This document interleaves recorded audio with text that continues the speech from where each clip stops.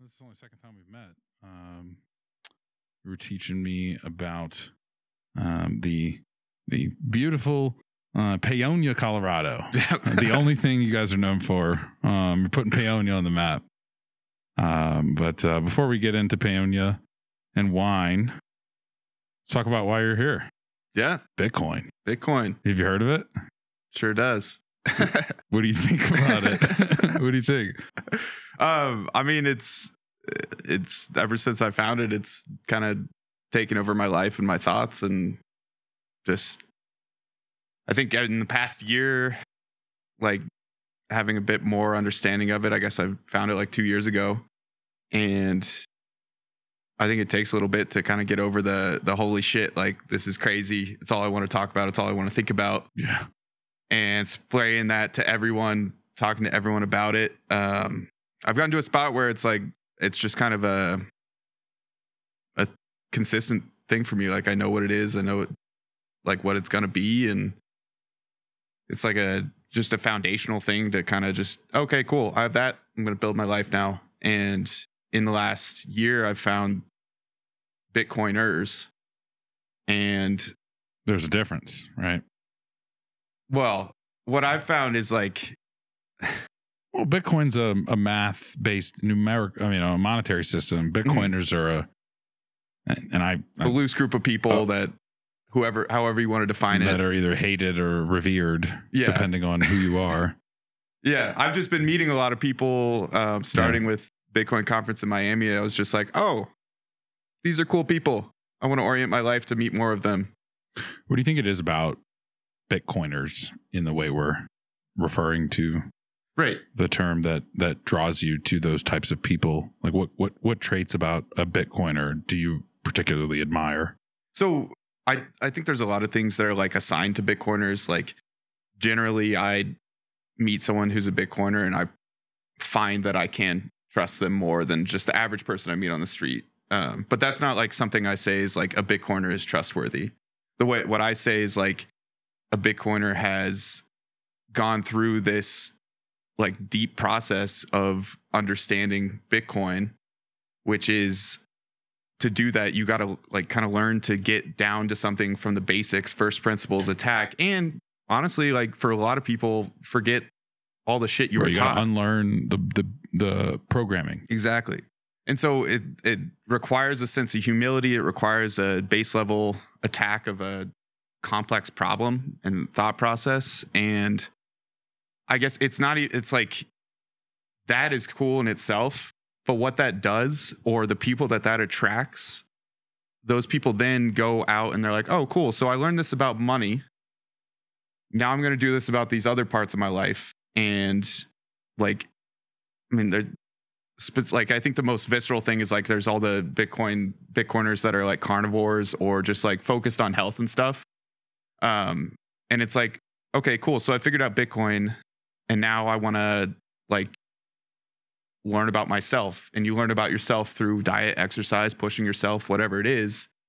And I guess that's just something that I'm also interested in. So I think about it from that perspective a decent amount, but it just breeds these people that are like attacking their problems from a base layer and want to build a long-term solution. Right. Huh. Yeah. I it's like a base layer. Yeah. First principles, I think, is the term Breedlove has used a lot. I find that I have the same thing attracts me to Bitcoiners, right? Because I'm like, well, yeah, like it's the first thing, but like, is it, or is it like they're a bigger root of the problem, right? And I think people who arrive at the conclusion that Bitcoin is going to be the future money, that those people have gotten to a point where, like you said, they've admitted to themselves maybe that they've been lied to, or maybe that, the whole world isn't like out to help them out always. But at the same time, they're not scared to continue asking questions, right? Like inquisitive minded type people who then want to get to the truth. And there's some truth, like truth seekers are rare these days too. I find that like so many people want to just like quick fix, easy answer. The truth is not, to me, always either of those. Also seek responsibility. Yeah. Like we want to take something on our shoulders to fix a problem in a lot of ways. And I find that just growing up in a farming community, like people solve problems through getting stuff done, getting their hands dirty. And I know it's like, it's not physical work. It's not the same thing, but like the same principles kind of apply. Well, it's like, I think it's down to like morality in a way and like virtue, which if you look back, like virtue is kind of like the whole point of government, or like maybe not the point of government, but a requirement for government to succeed, or for a governing body of people to succeed who consent to be governed. Because you have to consent to be governed.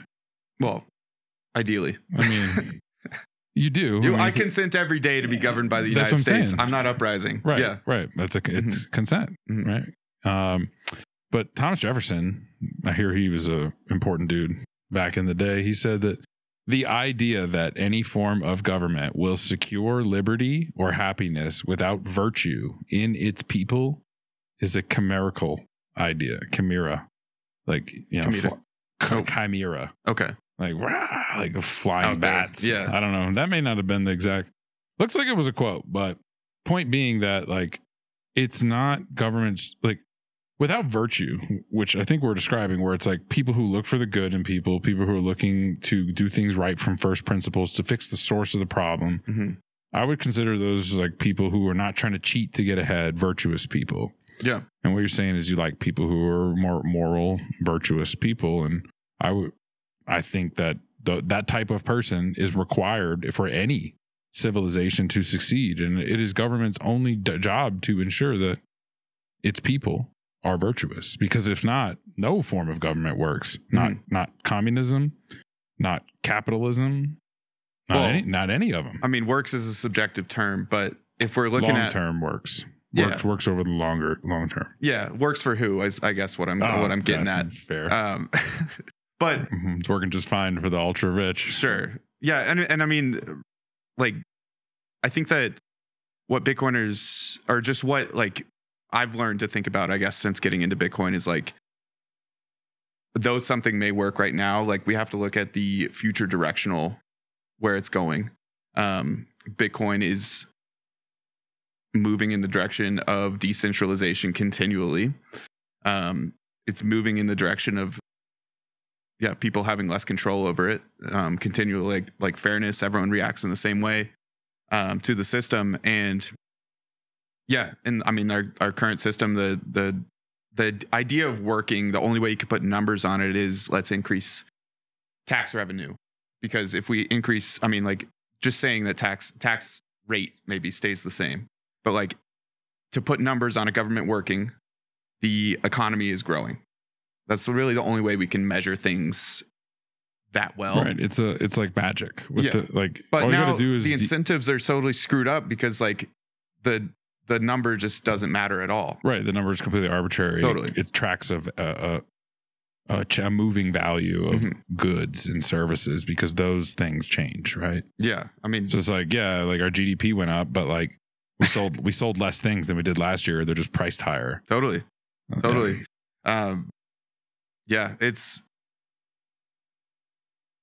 I don't know, being in business as well is just kind of it's wild to be in this time, just interacting with, like, I live as a normal person as well. And like I interact with everyone else, but I'm also like dealing with supply chains and logistics and stuff. Right. Which a lot of those people aren't Bitcoiners, right? No, but definitely still not. Maybe are successful business people. What do you think that like the general population has right? Like what have they got right?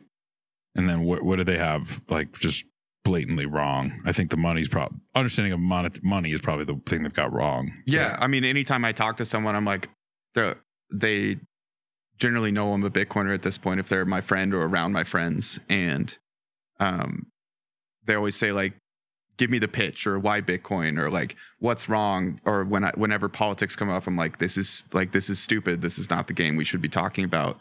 And they're like, why? And I'm like, it's the money. And they're like, yeah, it's the money. But I'm saying like capital TH, the money. And they think they know that the system is unfair. That blame is pointed in the wrong direction a lot of times. And the solutions are I mean, on the left, it's more towards what I would say the problem is. And on the right, it's like just, I mean, I try not to get into politics too much, but like, because I'm not interested in it. Yeah, no, it's more like I'm not interested in it because I don't see solutions on either side. That's probably the most correct, at least from my perspective, the most correct approach. Like we're arguing over like what's the best way to like break the crumbs up amongst each other when like 0.1% of the population has the 99% of the loaf. Totally, you know, and it like.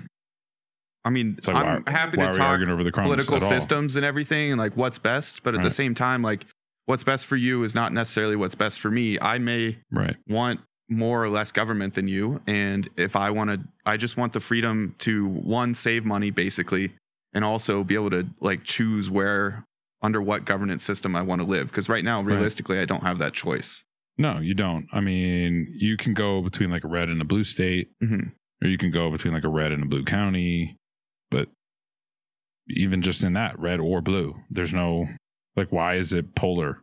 Yeah. Like that. I mean, I feel like understandings and worldviews or positions of how the world should be is probably not just grouped into two buckets. Like, no, there's probably more nuance than that. So much more nuance. And that's definitely lost. I mean, there's you're with me or you're wrong in so many senses. I mean, that's what people say is a problem with Bitcoiners. That it's like, oh, they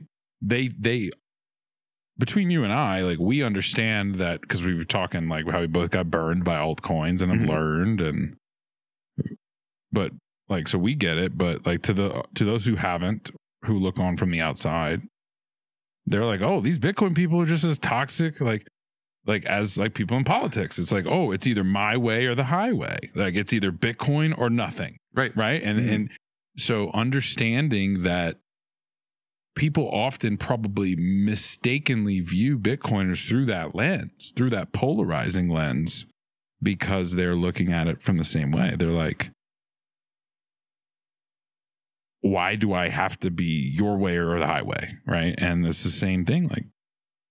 Like but we know that like money's a zero-sum game and that only the best money wins. Yeah. And so it's like, how do you get people there? I don't know. I mean, that's why I do the podcast. I don't know. Well, I mean, so much of what Bitcoin is looking to do is like, let's be free market money, and the free market has to decide that it's the best money. And we believe free market, meaning by its own accord. Yes. Every person on their own. I mean, we believe that Bitcoin is the best money, and I think we have a pretty good case as to why it should be and why it is, why it's becoming that. But in the end, like, we're just two nodes in a like 8 billion person system. Of people. I was like of the free market. I mean, yeah, no, you're talking about population. Gotcha. I mean, because we're just two parts of the free market that is 8 billion people and so many different, like, you can count all the companies in that. Like one vote, one person. Or I mean, whatever, we vote with our money. We think Bitcoin's the best money, and like in the end, I think we're going to be right. But at the same time, like, if something better comes along, fine. I doubt it. I'm not like, I'm in Bitcoin deeply for a reason, but like, I just want the best money. I want money to be fixed, you know? And I think it's going to be Bitcoin, and I want it to be Bitcoin. But like, in the end, I just want money to be fixed. That's, I think I share that with you. I tell people, like, I'm not 100% convinced Bitcoin's going to replace the dollar. I'm just 100% convinced the dollar is not going to hold my purchasing power throughout my lifetime. And so I'm taking a bet on what will. Right. There's some, you know, like I bought these microphones. I said in a previous podcast, like, I bought these microphones because I was like, I think these will hold their value pretty good. And I'm like, okay, like, that's fine. Like, it'll hold its value better than the dollar. Yeah. Like, a vehicle probably will hold its better. I mean, maybe not a vehicle. No, but you get utility out of it. Right. Well, it's use case, and this is used too. But yeah, I try to look at that. It's like, I don't whatever you do, like, just don't leave money in what are they, melting ice cube, I think is commonly referred to as. That said, though, I think there's like, I got into Bitcoin because I was pretty interested in personal finance. Like, I was a financial advisor. Yeah. So you're well aware. And I guess what I'm getting at is, like, I found a lot of crappy financial advice in the Bitcoin community. No, in the Bitcoin community, it's like that's why I'm in the industry. I mean, like Bitcoin is the right move. Like put your long-term savings in Bitcoin. But like what there's like, you're right. Most people think it's investments. It's not even investing. People say it's not investment advice. Well, you're right, because Bitcoin's a saving tool. And that's definitely a something I distinctly say with all of like very much trying to be direct with my wordplay. You have language shapes people's thoughts, especially with people that don't get Bitcoin. I say, no, I'm saving in Bitcoin, and no, Bitcoin is the money. And I don't buy Bitcoin. I exchange for Bitcoin. Because people will say, look, Europe is having trouble. The euro's currency is devaluing relative to the dollar. People understand that when you go to Italy right now, you get more pasta for your dollar, more pizza, more fine Italian wine. You know? So why can't people understand? Like, so I meet them where they're at, and I'm like, okay, well, I'm not buying Bitcoin as an investment that I'm planning to sell later for a profit. That's a stock. It doesn't pay a dividend. Like, no, I'm exchanging one shitty currency for a much better currency because I want to be able to buy things in the future. And unfortunately, I just like can't spend money. I just have this like, I just am bad at spending money. Like, I mean, that's a great problem to have. I mean, no, except for like it's getting not. a little any girl I've ever dated. It's terrible. There we go. But I'm like, but our future children are going to have so much, and they're like, you're not going to have any children. The future girls, though, man, they're going to love it. But like, I guess what I'm getting at is like there are inherent flaws that we have to deal with in Bitcoin. I mean, like. We were talking about how to move Bitcoin. It's like moving Bitcoin is complicated. You asked me like, well, how do you do it privately without telling the whole world, right? Like, but just like on its base layer of like using Bitcoin as my money is like, I got on zero basically for the last 2 years because I found Bitcoin and I was like, holy shit, I got to do everything. That's what I was getting at with bad financial advice is like, I'd made bad decisions for myself as far as like going too far into a currency that is very volatile. Wait, you only went in 100%? Oh, I mean, come on, bro. No, if you're not over 100% long, what are you doing? Yeah, I mean, if you didn't take out loans, what am I doing? Is my answer to that. Well, you've got a business, right? So you've got business loans. Yeah. So it's hard to say like what 100% is when most of my net worth is in wine in a cellar. That's a store value. That is a great store value. It does technically store pretty well. Yeah, right? I mean, like as long as I keep making good wine, it's a great store value. How long does a bottle last, like shelf life wise? Well, so my dad started making wine in 2006, and we cracked open the last of his bottle, last of the 2006, the first vintage this year at the end of harvest, and it was awesome. Like.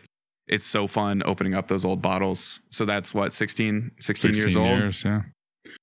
Pretty good store value, older than Bitcoin. Older than Bitcoin. Yeah, well, it's okay. It holds its value better than the dollar, I'm sure, right? Definitely. I mean, the older wine bottles get usually, right? Yeah, I mean, like there's storage. Like you got to be good with storage. A lot of people that buy my wine that are Bitcoiners, they're into the idea of let me hold this thing and increase in value, right? But just like with Bitcoin, like you got to hold it in a good way. You got to hold it outside of light, outside of changing temperature in a relatively cool environment. Cold storage is just the term I use for Bitcoiners because they get that stuff, put it away. Storage. That's why people store it in a cellar, right? Because exactly. No light, temperature stays about the same all year round. Ground temperature's nice. Right. Yeah, because I mean, like, a bottle of wine keeps its value, but at the same time, you can screw it up. And there's some wines that are just better drunk in the short term. So it's definitely a play of how you want to enjoy things. Is that like depending upon the grape or the more of the process? It's this, the style, the grape, different things are going in different directions. So let's say a rosé, for example. Rosés are like really bright and fruity. That fruitiness usually dissipates with age. Over time. Yeah. So you want that bright, fruity rosé. If you want that experience early, you could age a rosé and maybe you like it in 15 years when it's a little bit more dull, but like that's usually just not the style. But like a Cab Sauvignon or something like that, or a Malbec. Yeah, something like a little bit more smooth, a little bit more earthy. Like it changes. The thing is, it's like not the same bottle of wine if you were to teleport. It's a totally different experience. What about like we don't get into like the science too much, but like what goes on like in that time that changes it? So there's a little bit of airplay through the cork. Okay. Just a tiny bit. They're not fully. I mean, they're sealed for then. all intents and purposes they are, but there is a tiny bit of airplay through the cork, and just that little bit of air in the bottle is there, enough to not contaminate it, but yeah, it's not going to destroy the wine. Like there's a reason there's that air there. That said, like honestly, I don't know. I don't totally know what goes on in a wine bottle that changes it. Yeah. Okay. Fine. Leave a comment below if you do. Turn it into content. There we See go. what we did there. Well, what about do you know if like soil, because like obviously there's a lot of Bitcoiners that are like, you know, it's all about the soil. Actually, in fact, like Colin, who was the last guest on the show, like, you know, he does some stuff with regenerative farming, or has in the past, and has talked about that. And my parents are, you know, cattle farmers, so I'm interested. Like, you hear all this stuff about like shaking your rancher's hand and going back to the roots of farming and all the shortcuts that people take in your, you know, modern day, you know, mass production of farming, which I would consider grapes, wine production a part of farming, right? So a couple questions around soil.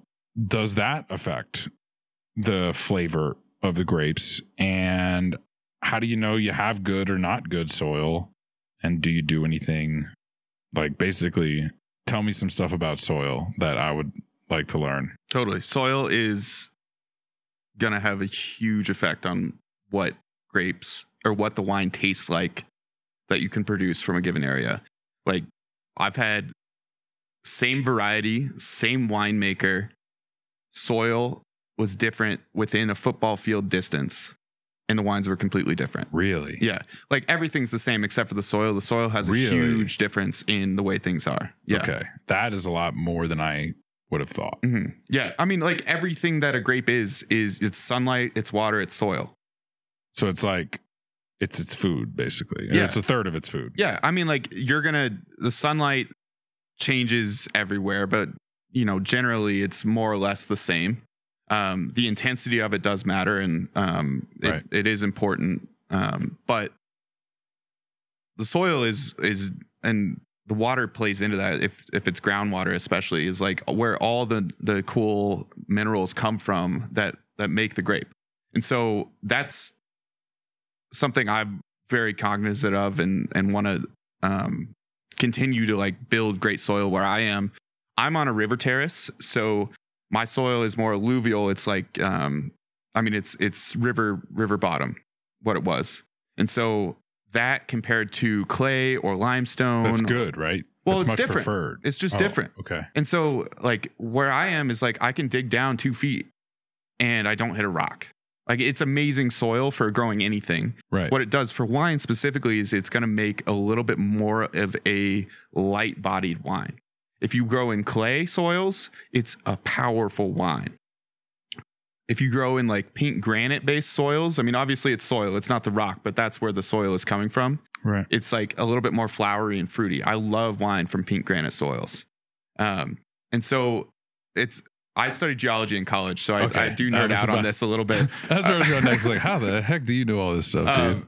But I mean, it's also just like, it is such an important thing that when you're learning about wine, one of the first questions you ask is what soil is this grown in?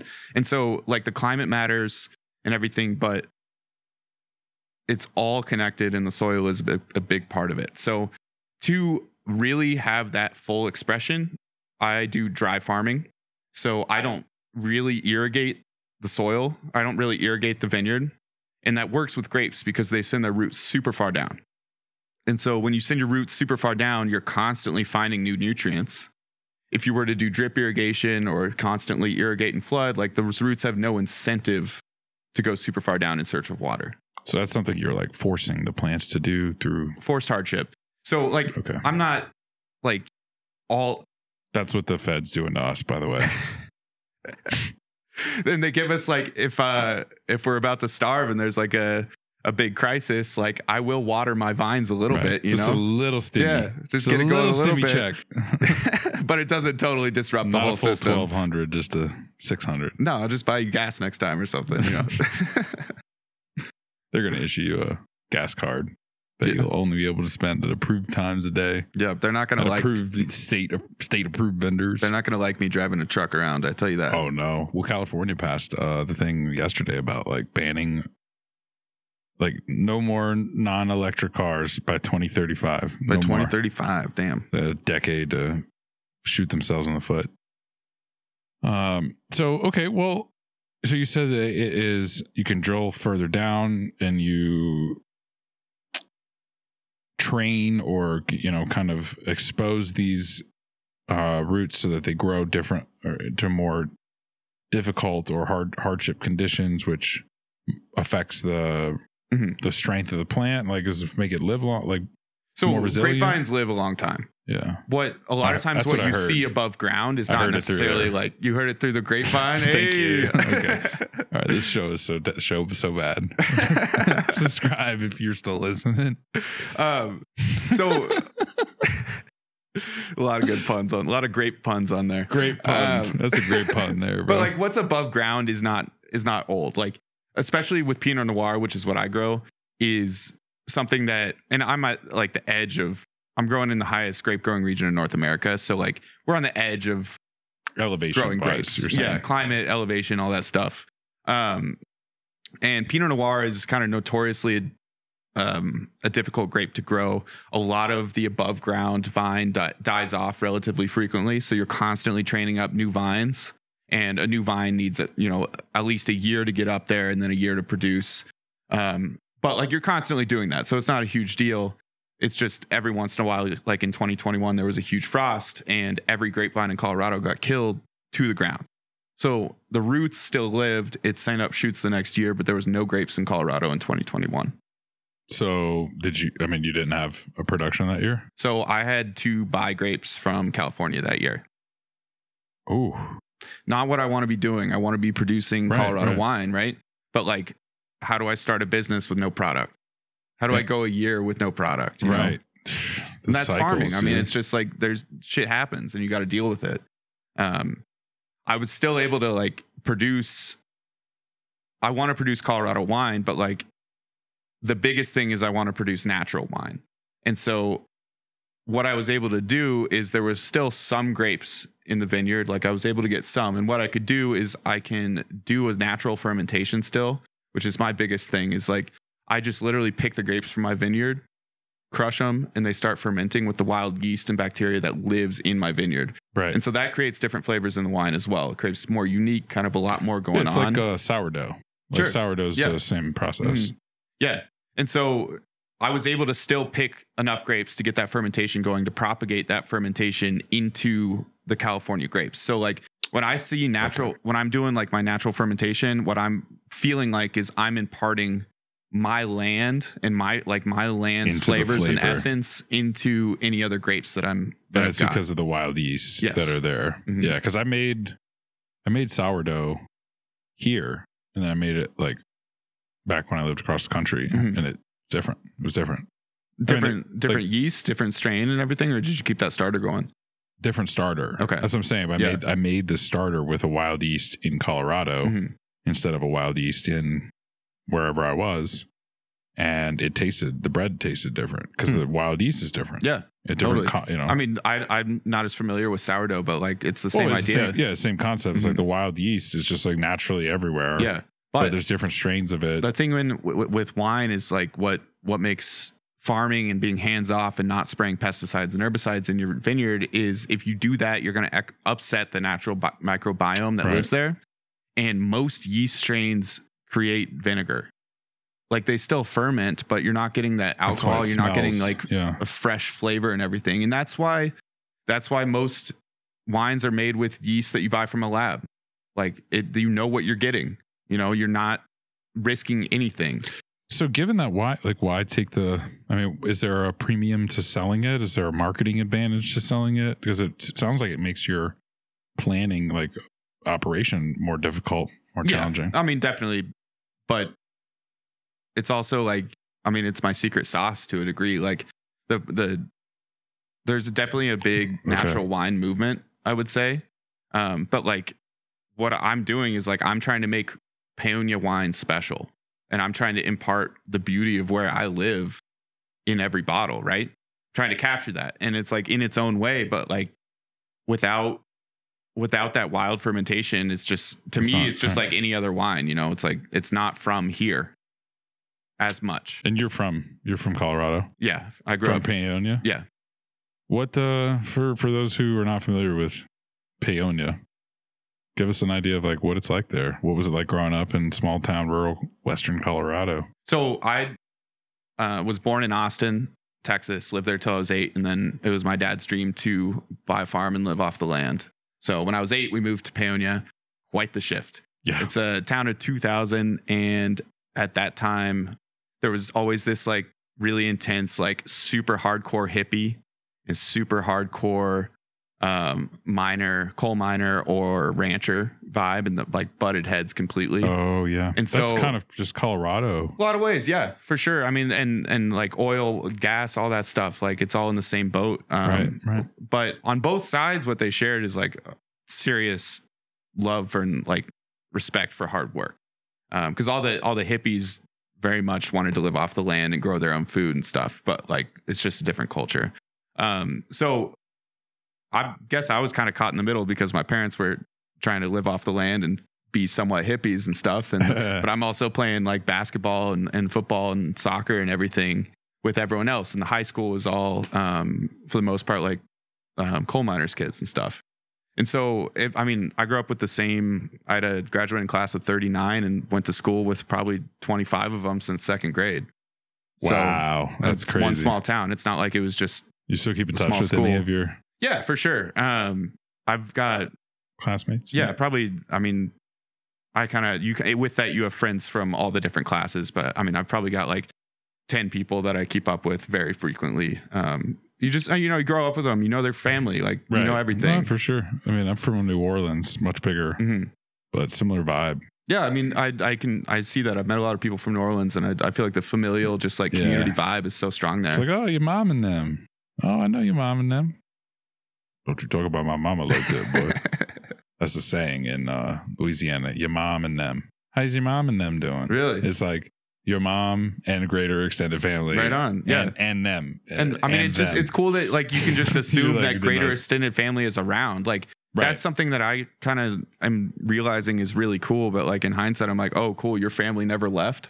When I was growing up, I was like, oh, cool. Your family never left this town. And now I'm like, I moved back and like I want to have a family there. Like I get it. Right. Well, I mean, dude, having property in Colorado today, especially rural Colorado, I would hold on to that. With water is the big thing. With water. Mm-hmm. You have water rights? Yes. How do you get, is that something that your dad negotiated for when he first bought the land, or how do you get Essentially that? It comes with the land. So like initially like the ditch is dug and it services these people and their land, and all that stuff is already pretty much divided up. And then if you buy land and want some of that ditch, you can buy on into it and take whatever's left. But you have if you're later to it, you get less water, like, or you're last in line, right? So where we are is one of the first ditches dug in the area on the valley floor, and we are the last users of we're the end of the ditch. It goes into the river on our property. So basically all the water that's there for all intents and purposes, like, is ours to use. Which helps. Yeah. I mean, we have a specific amount that we're allowed to use, but like if we don't use it all by any means, and whatever we need is there. Is that something that's like takes, like, because that's something you could get today, or just being that your dad got this property? So well, it's property based. I mean, right, you can buy. Could you find property with like water rights like that today, or is it all pretty much taken? Well, as water gets more and more scarce, it gets more and more expensive. Right. I mean, where we are specifically is like at the top of the watershed, which is really nice. But one of the biggest sources is the Paonia Reservoir is a dam that was built on Muddy Creek. And if you can imagine Muddy Creek flowing into a dam for 60 years, it's starting to fill up. So every year, not just from worsening drought, and I mean, like we've experienced so much drought over the last 20 years. It's really just normalizing and desertification at this point. But like that reservoir also, when it's full, just holds less water. So it sounds like it might be, you all are exceptionally fortunate then, given like the soil makeup that you have, that this is like a type of soil that retains water really well. And it's not like the clay or rock that it's land that's been farmed organically for the last like 100 years. I mean, not only did it start out as good soil, but it's been farmed well. It's been farmed regeneratively for the last 100 years. And so it's just, I mean, we're in such a amazingly beautiful spot. My farm is surrounded by other organic farms. Like one of my best friends his family's farm is like right next to me. And what do they grow? They grow all kinds of different fruits. So peaches, cherries, plums, apples, pears, everything. Yeah.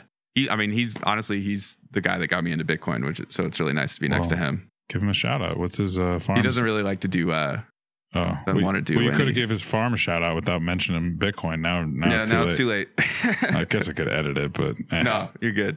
So I mean, well, it sounds like there's a lot of Bitcoiners out there, like in that rural Colorado area. Like, do you find the people? Because earlier you were saying that like people know you as like the Bitcoin guy, like sure on Twitter, but like, well, my friends, just because I couldn't shut up about it for 2 years. Right. Well, yeah, same. I mean, we all went through that, but right? I've seen pictures of you like selling at the farmers markets, and you have the a Bitcoin accepted here and stuff. So like, for those Paonia and rural Colorado residents, like, how have those conversations going? Like, what do you hear, especially now, more recently? Yeah. So my neighbor, when I moved back to Paonia, I built a house, and I live in part of the house, and we rented out. And the woman, one of the people who lives downstairs, was just talking to me, and the Canadian trucker protest came up, and not her sister or something is a nurse in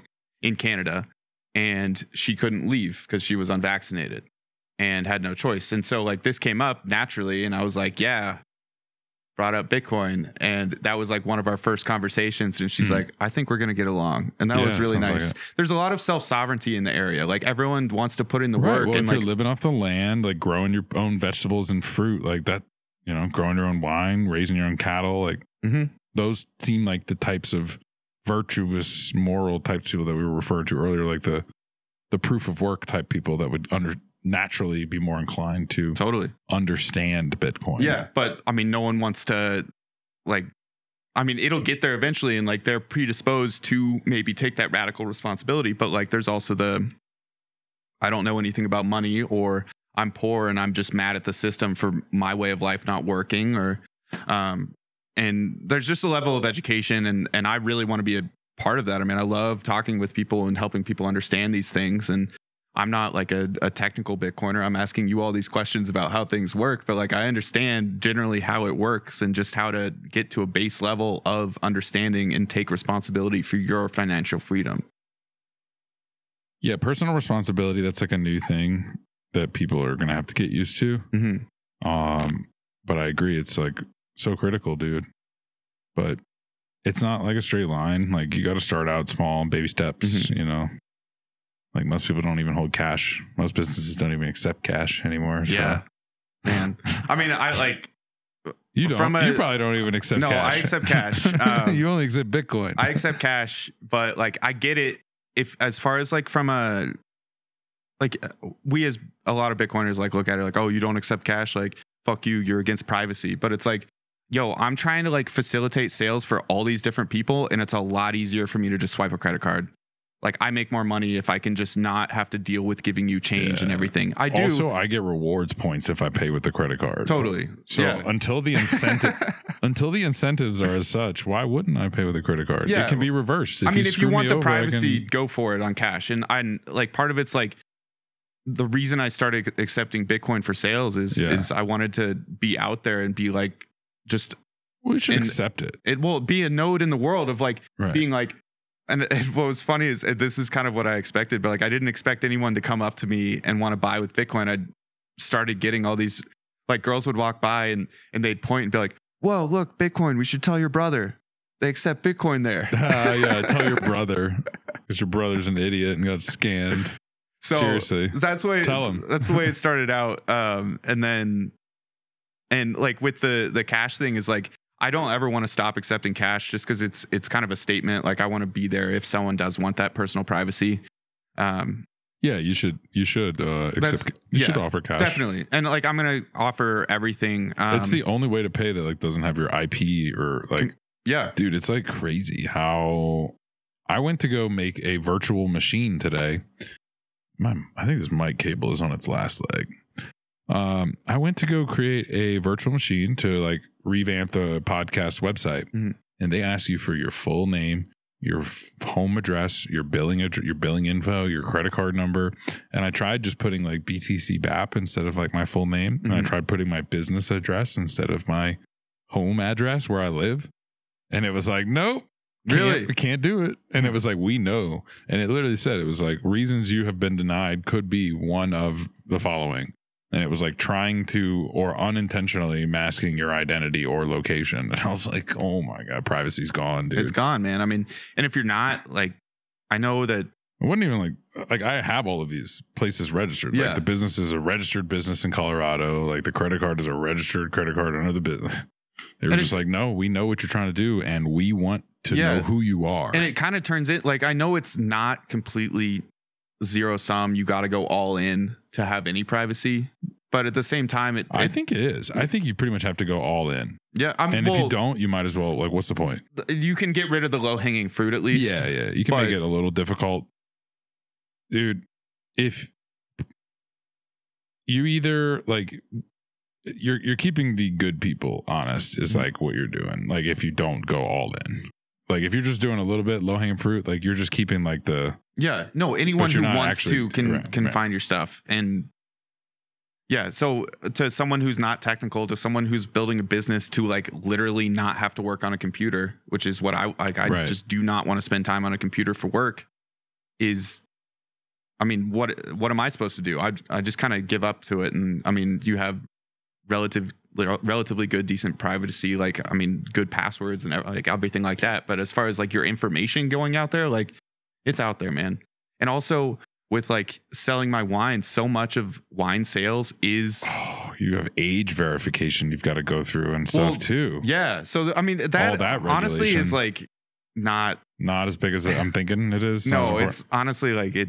I think that maybe when you do swipe your credit card, they like know who you are.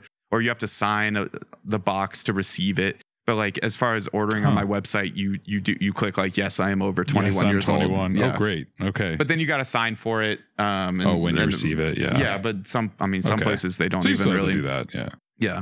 Well, like, okay. So we were talking about the people who come up, my brother is into this, right? Like, well, I mean, that's not great. Well, that's where it started. So that's like, beginning of the year, June 2021, or June 2022. Sorry. We're in 23 now. Yes, tripped me out. But that was like my first year of wine sales coincided with like my first full year of understanding Bitcoin, 2021, and growth within that. You know, I had no idea what a lightning. That's when I bought. When I bought Bitcoin to send to XRP. To be able to ride that shit all the way down because I couldn't buy. Bro, you didn't have to say that on recording. I wasn't going to recap it. I'm not afraid of it. Like I fucked up, you know? Man got XRP. Hey, we all did. Yeah. I mean, I think I actually made money on XRP.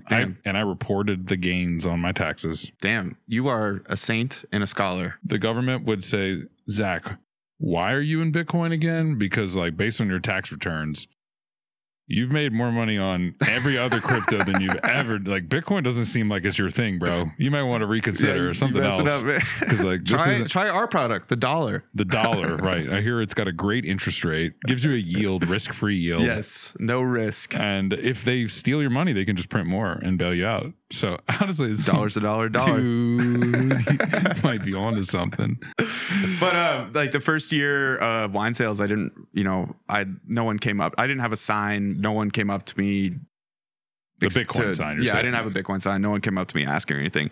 The next year, I'm more into it. I got on Bitcoin Twitter and realized how many Bitcoiners there are. When did you join Bitcoin Twitter? This year or a year ago? Yeah, I mean, 22? Probably within like the last year or so. Damn, dude, you got that many followers? You skyrocketed past me. People like farming content, I guess. I think, yeah. Anyway, so anyways, like I'm put that sign up, and all I'm getting initially is like all people walking by, and there's always been a lot of that continuously. But then like I don't know, the first person walked up and was like, "You're a Bitcoiner? You accept Bitcoin?" And I was just like immediately like kind of taken out of sales mode and be like, "Oh my God, this is awesome." Like the first person. And one of my favorite stories is this woman comes up and she's like, "Chase saw my wine, likes it, and is like, you accept Bitcoin?" I was like, yeah, of course. And she's like, "I got to go get my husband." So it's still the husband. It's his husband or brother. But she's like, he needs to talk to you. Yeah. And the way I heard that was like, he talks to me about Bitcoin all the time. Every time, right? All he needs day someone long. to talk to. Yeah. And so he came up and like, he bought some wine, and we chatted for a little bit. And then the next time he was around, he bought some more wine, and then we went and got a beer. And like, this is, I mean, brilliant guy, been in Bitcoin for a long time, but like just never really, he's big on privacy, and he doesn't want to like go out and go to meetups all that much or like interact too much on Twitter or anything. So he just doesn't have that many Bitcoiners to be around. And doesn't I was have like, an outlet to go to. Yeah. But this guy was like, "Wow, I was like, you are incredibly smart and amazing to talk to." And it's just this is like early on, I hadn't met many Bitcoiners. Like, this is awesome. I want to meet more people like you. And so he and I stay in touch, and that's been fun. But that was like the intro of like, cool. I had that, went to Bitcoin Miami, and then the Beef Initiative had a conference out at my place, basically in my town. Yeah. And I wanted to go to that, man. It was, I mean, they let me be a part of it. I mean, I gave a tour of my vineyard to like some amazing people. What was at Jason's. Yeah. So Jason hosted it. And there was one afternoon where Jason did a tour, and I did a tour of my place, and then you could go out and shoot prairie dogs. And I had some awesome people come to my place, like literally at my house drinking wine, a bunch of Bitcoiners. Like, I was in heaven, and the energy of the people at that conference was just like so exciting and just like visceral that I was like, one, these people are doing things right. What are they doing? Eating a lot more meat, apparently. Yeah, that's a key. And then also just like, wow, okay, cool. So Bitcoin Miami was cool. Bitcoiners are awesome, but these people that like also have this additional thing that I'm into, regenerative agriculture, farming, just being your best self, is like, I need to dive into this. So ever since then, like, that's when I really took posting on Twitter more seriously, as far as like actually sharing what I'm doing, because I found it's a way to just meet people, to meet other Bitcoiners. And that's the best basket of people that I've found to meet. Dude, it's great for marketing. Like, you've done a good job of like bringing up your brand that you've, that's the thing, like, once you do it, like, you built the brand. Like, yeah, it's your brand. You control the name, the brand, everything. Mm-hmm. Like, right? You own the business wholly, or does your dad's part of it? No, it's me. Sorry, Dad. Only one of us can go towards riches. No, I mean, he has his life, man. He's 75. He's living a good life. Old. Like, he's not in a position where he'd want to run a business. And I like doing things myself. So. It was you said it was his idea to become a farmer. What did he farm? So when you guys first got it? So he initially bought 65 acres of apples and pears, organic. Like your neighbors were doing. Okay. Yeah. And so there's other farms around, but then farmed that for a year, packing all the fruit himself, selling it. Second year, sold all the fruit wholesale. Third year, after losing a bunch of money the first 2 years, realized that was definitely not the place. So then sold off / rented some of it to another family farmers, and cut down a bunch of trees to try different things. And so one of the things he tried was he got talked into planting Pinot Noir grapes in 2004, and was initially just going to sell the grapes to a friend of his that's a winemaker in the area. And then his friend, after we got our first crop, was like, "No, I want the grapevines to mature for one more year. I'll buy them next year, but I'll show you how to make wine." And so my dad made wine and was like, "That's like 5% of the work. And now I have wine. Like, I'm just going to keep making wine." he had no idea what he was doing, just like learning how to do it on the fly, and just kept doing it every year. And eventually there was like a couple big crops, and it's illegal to have above a certain amount of wine without a liquor license, right? Oh, really? Yeah, you can have, it's like it's a lot. It's a lot, and it's enough for a home winemaker. But like once you want to give it above a certain amount, you do have to have a liquor license. And so then he got a liquor license, and with that much wine, you're like, well, I have to sell it because I'm not just going to sit on all this wine. So he started selling it, and it was like the it wine in the valley as far as things go. He was selling it to restaurants in Aspen, and like mostly my sister's selling it for him, but like people loved it. And he did that for a couple of years, and then he had a bunch of wine go bad, and was like, well, whatever, I'll just make enough for me and I'll sell the rest of the grapes. Like, it'll be fine.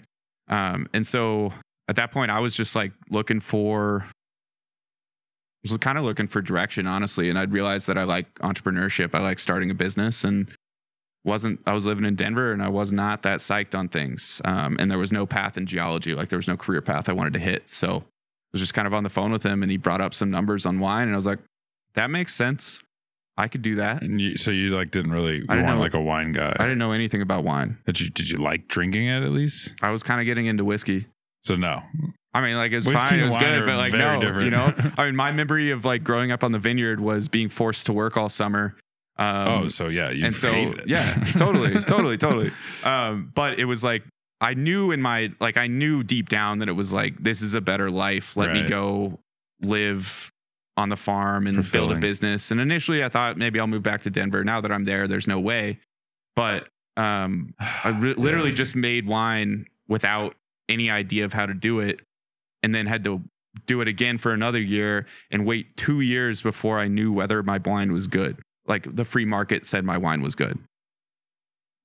Where do you get the confidence to like take a chance on yourself like that? A little bit of insanity. I mean, it's definitely like looking back, I'm like, wow, that was crazy. But also, like, Bitcoin. What else was I going to do? In on Bitcoin's probably similarly crazy. Yeah, I mean, both relatively thought out as far as like, okay, cool. So I want to have a business. This opportunity is there because my dad has, like, I need to scale up everything he has, but he has everything to get me going. So it was easier it wasn't like you were starting from scratch. No, the infrastructure was there. I had a wine cellar. I had some barrels. I had some like stuff to manufacture. I've had to scale everything up, rebuild my wine cellar, all that stuff. Right. But I like, saw one of your racks broke. Yeah. I mean, that's just hard to pick up. Continuous process. A forklift. A forklift? Yeah, you're not picking up a barrel. That is like 500 to 800 pounds. Speak for yourself. Yeah.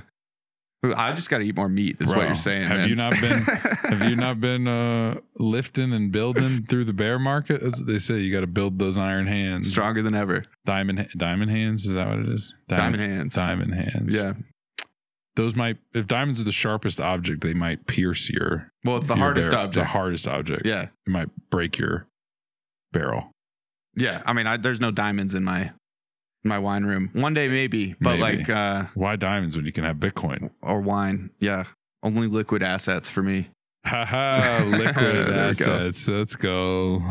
That was good. Wine's not that liquid though.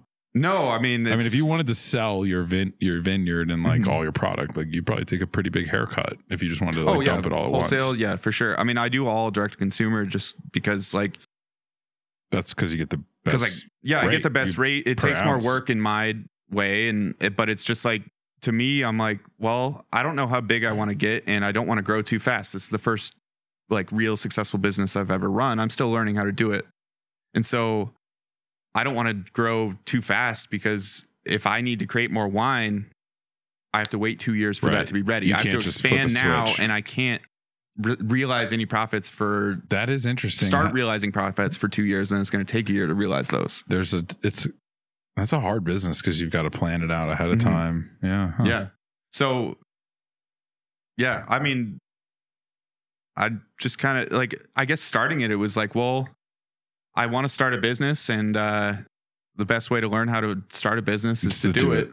Yep. And I'll figure it out. And if it doesn't work, like I'll start something. I believe in myself. You know, this is probably going to fail, but I'll figure it out. American Hodl said, you know, it starts with believing. You know what I did before I bought Bitcoin? I believed in myself. Start there. Yes. I mean, you got to trust your, like, It's true. There's a lot of like, oh, cool. So you're like trusting you're just investing in this thing. Right. And it's like, no, I know what I'm buying. Well, it's not an investment. First of all, it's savings. Yeah, that's the outside perspective. But like, I know what I'm buying. I know what money I'm saving in, and I know the risk reward on that. Like, it's an informed choice I'm making, and the other informed choice is like, cool. So I'll hold this melting ice cube, or I'll invest in a bunch of stuff that I have no idea what it is. How much of our age group do you think is starting to get that? And do you think that like it's getting better? Like more people are starting to realize it? I've been impressed with over the last like 2 years how much more receptive people are. Even because we're like getting to that age, dude, where I'm like, my cable. I might have to unplug this. We're getting to that age where like people are starting to think like, okay, what did I do with my life? Like if I were to die tomorrow, like what would my legacy be? Yeah. Have I found fulfillment? Like, am I hitting my goals that I thought I would hit, milestones, you know, or so? Totally. It's like 30. It's like, did I have I started a business yet? Like, you know, have I independent? Yeah. Most of my friends are hitting the point where it's like, okay, cool. You're doing what you're going to be doing. Right. And it's like, if I haven't, why not? Yeah. And then I'm asking myself, why not? Okay. What went wrong? Oh, I assume a few of them, maybe something like, didn't get to that point. Maybe they're like, oh, I didn't do anything wrong. It's the system is rigged against me. But that's why they're not doing it. Compared to my peers, because they're blaming someone else. They're blaming someone else on that. And like, it comes down to like, okay, I'm 28. Most of my friends the same age. Like, if you're not taking responsibility for yourself at this point, like no one is. You're not gonna. Yeah. You're probably not gonna. Maybe you're not gonna. Yeah. I mean, some people figure it out like in this range, like, you know, to mid 30s. But I think that as more people that I'm close to figure out that what they build is what they get, the further they get away from maybe mom and dad helping them out, the more receptive they are to what I'm talking about, which, I mean, there's no shortcuts, dude. No. And as we understand Bitcoin, like we find different ways to explain it and everything. And a lot of what I get at is just like, hey, this is the situation. And this is like one responsible option that you need to learn about, and work your ass off and you'll probably figure it out. Well, I think like where I start a lot is like explaining to our age group, because like I'm 30, right? But like our age group is like, well, I don't have kids yet. I don't own a house yet. I don't know. You tell me. Why don't you own a house yet? Why? And I think you're telling me you've saved every year and you feel like you haven't gotten ahead, and you're telling me that your college debt is still holding you back, and you're telling me that like minimum wage without college debt 89-90% of what your salary is today, and so like this was all a waste, and like telling me that every time you get like a raise, like inflation eats up the rest of it, and like the differences in taxes also eat up the rest of that. It's facing the realities. And I think a lot of like when we were maybe just getting out of college, 25, something like before we'd really like, you know, rubber hit the road, there's a lot of like, oh man, back like in our parents' days, man, they were getting married and having kids already. Right. Like we didn't realize, we thought like, at least I'll speak for myself here, but like I thought it was something I did wrong. And then in my late 20s, I think it was in 2020, I was like, no. I've done everything exactly how I'm supposed to. I got screwed. It's the money. Because I worked in finance, and I was like, I'm literally supposed to be like, you're making it. I'm supposed to be the guy. Like everybody would be like, damn, dude, you must be crushing it. I'm like, no, I'm not actually. Wait, am I supposed to be? Yeah, we took very different paths to get to this point, because like that's why it's so interesting to talk. In 2019, I was very much like starting over on everything. I mean, I was going a completely different path and going on complete total debt mode, working 2 jobs, starting a business, you know, just everything I can do. But like, I guess I was thinking like when I felt like people my age were like looking, or in my like growing up, like my age along the ride, were like, man, those old generations that like bought a house, had kids, got married and stuff, like, man, you didn't even like, where was the fun? You didn't even get to have any fun. It's like, Interesting. Shoot, that's I thought that too. That's kind of what, yeah. But now I'm like, man, maybe they had That's it what I right. want. You know, Maybe that's what I want. Isn't that funny? I completely agree, man. It's like I grew up in the city, in inner city New Orleans. Like, I mean, inner city, where like you don't go outside at night, especially now. But like back then, it was pretty bad too. I've grown over time, like it's the distaste for city life, and like, but I wanted all the I remember being like a kid, you know, I'm like, oh, I want the fancy suit, I want like the hot wife, like the fancy car, the big house. I don't want any of that stuff now, dude. I want to be as low profile as possible. Like the only way I want people to know about me is because they listen to Value Stack podcasts. That's it. And like, it's amazing how I think our age group kind of like saw what was changing and sort of got in the middle of it. And we're like, well, what do we do? Like, I guess kind of like you're learning as you go. I mean, I think every generation goes through that, but I find that like what I thought were going to be my adulthood ideals are so drastically different from what they actually are today. And I do think a big part of that, as we were talking about earlier, is Bitcoin. Like, it kind of changes you in a way. And that's why I asked about like our peers and like what you think, like if they're starting to get it, because I do think, and maybe this is just my worldview and just mine, but I think that Bitcoin is, for me, it was key to understanding the bigger picture of what's going on with society. You need a grounding thing, and Bitcoin becomes that. It was the same for me. It's that grounding thing where I was able to be like, okay, cool, there's this. What's all that other stuff? Right. Like when I like, Bitcoin helped me see the light in the vaccine stuff. And like it helped me see the light in food, and it helped me see the light in Western medicine, and it helped me see the light in, I won't even call it medicine. I really call it drugs. Like,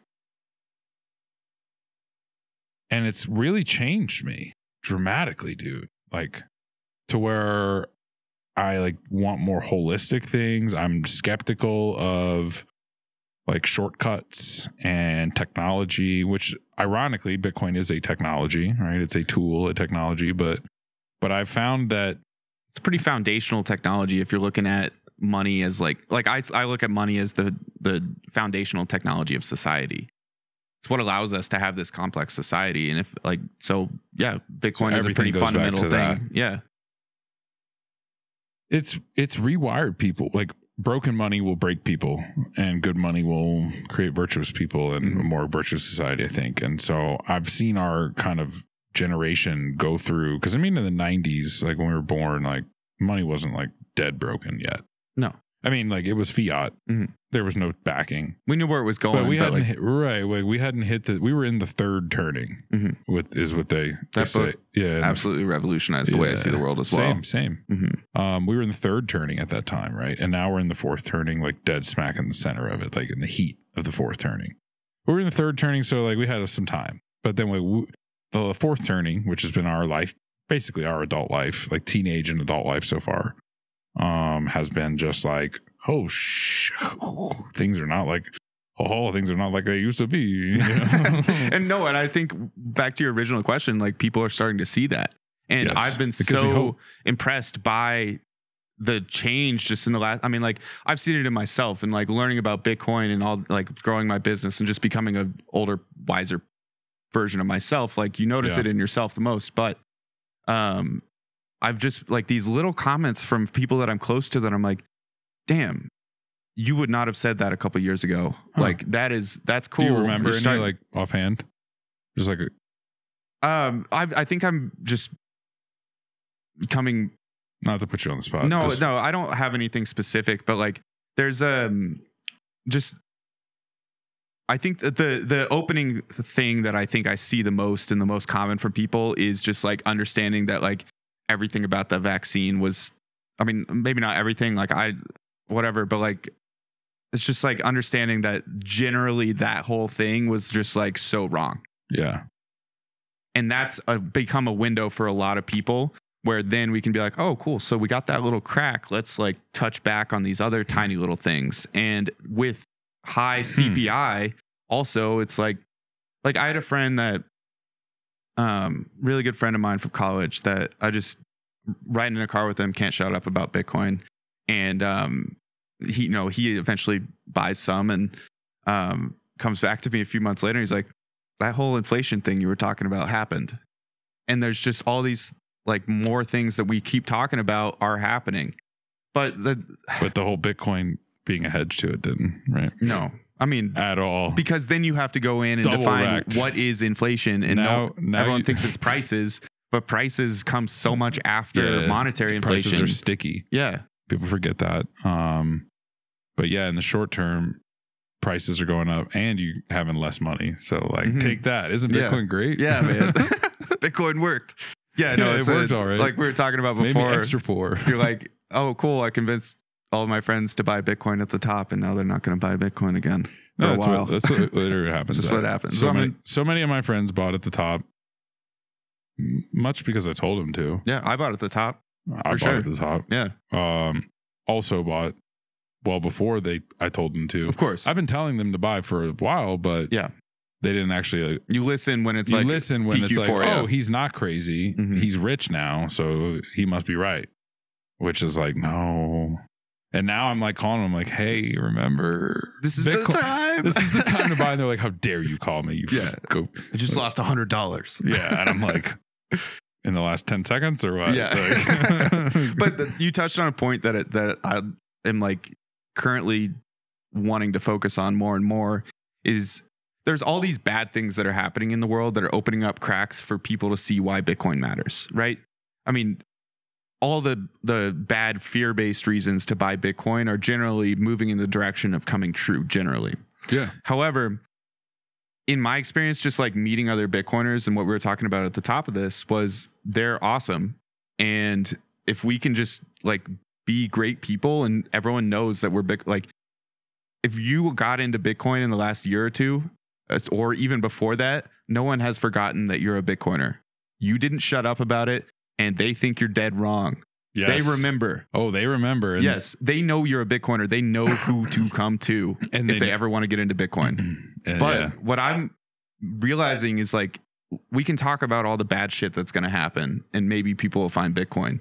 But what I'm realizing is like I've been talking about it for a little while. Maybe people just understand my consistency, but like also the better my business does, the more successful I am, the more my people take my my friends take my Bitcoin conversation seriously. Totally. So it's like, if we want to orange pill the world, we can just be the most badass people and people are going to want to emulate that. And I've met so many awesome Bitcoiners that's not just talk. It's like people are doing it, but a lot of people are not necessarily doing it in a, let me put myself out there as a Bitcoiner. And, I understand the privacy thing, like do your, like whatever you're comfortable with. But like, I live my life as a Bitcoiner. I put Bitcoin on my business. I'm about to put this next year. I'm going to put Bitcoin on all my bottles. On the label. Yeah, you got to. Should put a QR code. I have a lot of different ideas. What I'm most excited about is developing like specifically a Bitcoin bottle that's like all the Bitcoin stuff, like, and is only available for sale. Prices listed in Satoshis. Bitcoin. Yeah. Price listed in Satoshis though. In Bitcoin. Yeah. It's a fixed quantity of Bitcoin. Going to be around. I mean, I picked the best barrel of my 2021 vintage, and I'll do that going forward. The best barrel is only available for Satoshis. That's the Bitcoin barrel. Yes. Tight. And so that's that's like 300 bottles ever in existence. That's a barrel. 300 around. Yeah. I mean, how many grapes does it take to make a barrel? How many individual grapes, man? I think it's like, I think it's like, however is the most. I'm just curious, like maybe like 10 clusters or something, but like every cluster is different to a bottle. I'm sure someone could Google this. How many acres of grapes do you need to make a barrel? That's the seasonality thing. Like, so we have 3 acres in production, and the most barrels we've ever gotten is 18. One year I got 0. The last couple of years I've gotten 2. That's like, all. Just 3 acres. Yeah. That was a huge year. And like I got 2 barrels last year and 2 barrels 2 years before that and 0 in between. So like 600 bottles of lots wine. of variance. Yeah. And like 2 barrels goes fast. When I'm selling wine, like 600 bottles goes pretty quick. Right. Huh. I've got some land. I didn't realize you didn't need that much land, but you got to plan years ahead of time. If you plant a vineyard, the quickest you see any return is 8 years. Oh yeah, no, I'm good. That's some low time preference there, bro. Yeah. I feel like that might be what Bitcoin mining is like. Actually, you just might never see a return. I mean, you got operating costs within it. Like, I guess you got operating costs in the grapes, or in running everything, but it's a lot of you're doing the work, so it's. Well, I mean, like being a Bitcoiner and a business owner, like with that kind of like capital expenditure planning ahead of time, like obviously with Bitcoin being these prices, but also you have to give yourself runway to grow because it's your income. And I imagine this is like you want to do this full time. Yeah. So how do you decide like when to buy Bitcoin? When do you buy some hectares? I mean, come on, there's no rhyme or reason why I buy Bitcoin. It's just like the color of the wind, the color of the wind. Yeah, I'm not a sophisticated the smell of the ocean. Yeah. But seriously, like what do you do? Do you like, is it just based on how you feel? And if so, what are those emotions? I mean, like I'm really into Bitcoin. If I'm like, I think it's going up forever, I buy, and like, I would say there's no specific plan. Just like the goal in my life is to run a successful business and not have to ever sell Bitcoin. Right. And so there may be a point where I decide that like buying something with Bitcoin is worthwhile. Like if there's some specific tract of land that I want, that's more valuable to me than the Bitcoin in a lot of ways. So you're all for other people selling their Bitcoin to you, but you won't sell yours. Yeah. So I don't think it makes financial sense. It doesn't. There's no reason that's like specifically countable or tangible to buy something with Bitcoin. Well, right? and you can still pay you in Bitcoin with Strike. Like you can take dollars and they send you Bitcoin. Totally. Yeah. And like realistically, like for me, I could just convert that to dollars, or I could convert every dollar that I get to Bitcoin. Like in the end, it doesn't make any like actual difference. But what it does for me psychologically is like I'd never want to sell my Bitcoin. So if you send me Bitcoin, it's staying as Bitcoin. And it's going into what it does is it gives me a stack that's like not necessarily it's not KYC. It's not KYC. Yeah, so right. So when you buy Bitcoin, when you buy something with Bitcoin from someone that you care about, hopefully they are doing it in the right way, but like you are contributing to their non-KYC stack. Oh, I just send mine straight from Coinbase to their wallet. That way Coinbase thinks it's me. Yeah, totally. I mean, yeah, exactly. I mean, so that's they're the tracking the wrong guy for the next 30 years. So when he commits a crime with that Bitcoin, you're screwed. Aunt Suzanne is like going to buy groceries, and there's like the Interpol. Yeah, like, you've been shut Stop where you are.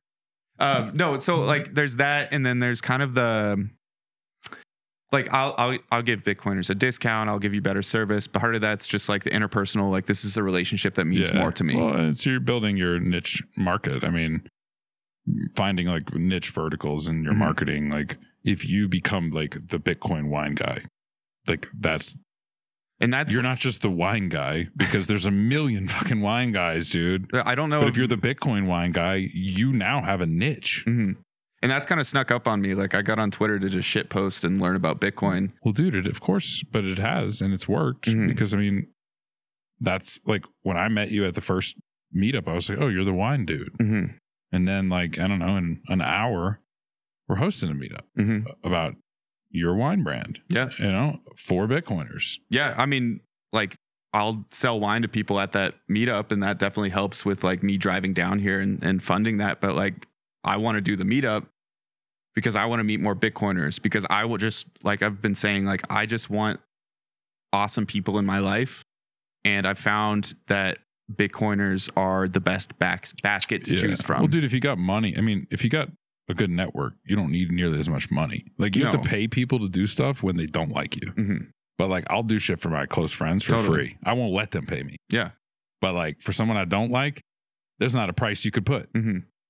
So I completely agree with that. It's like, so I guess what I found like in wine, like when we were talking about starting, I was not this wino dude, and it was like I generally wanted the lifestyle and I wanted to run a business, and all of that worked out. The wine was just kind of a vehicle of like, this is what I'm going to do.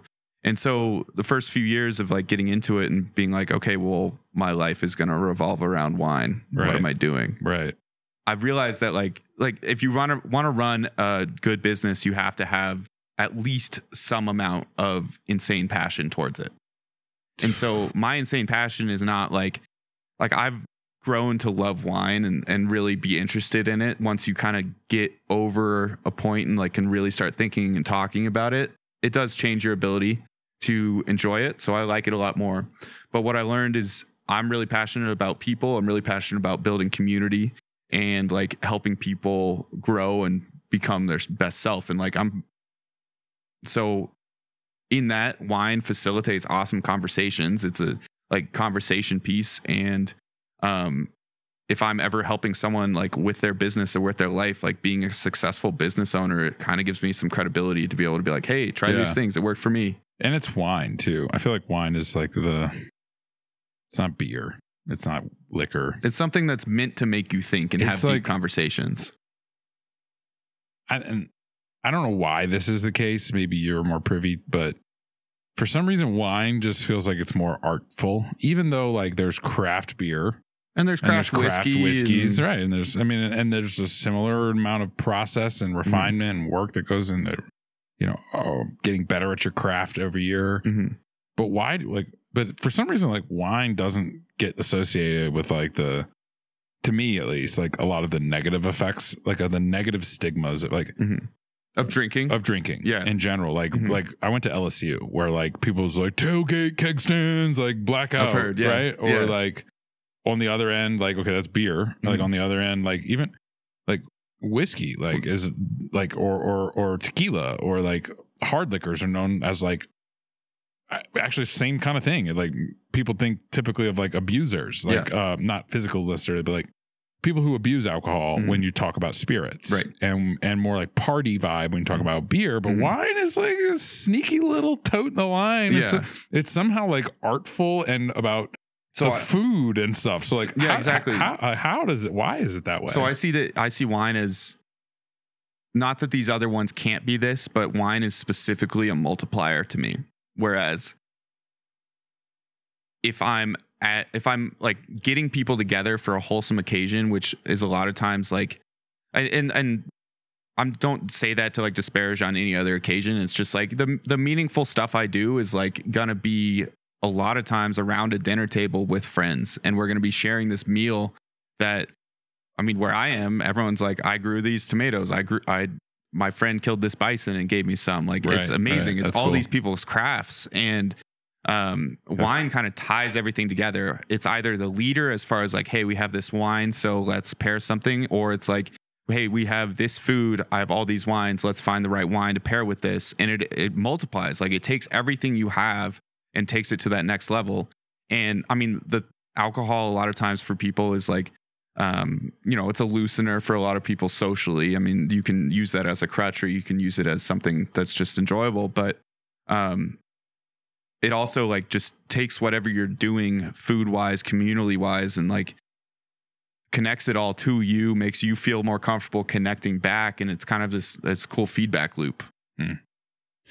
Yeah. I'm like just growing up around like in New Orleans, right? Like there's Mardi Gras and then LSU. Like I was surrounded by the wrong type of drinking culture my whole like young adult life. Big part of why I don't drink today. And I've never really drank wine.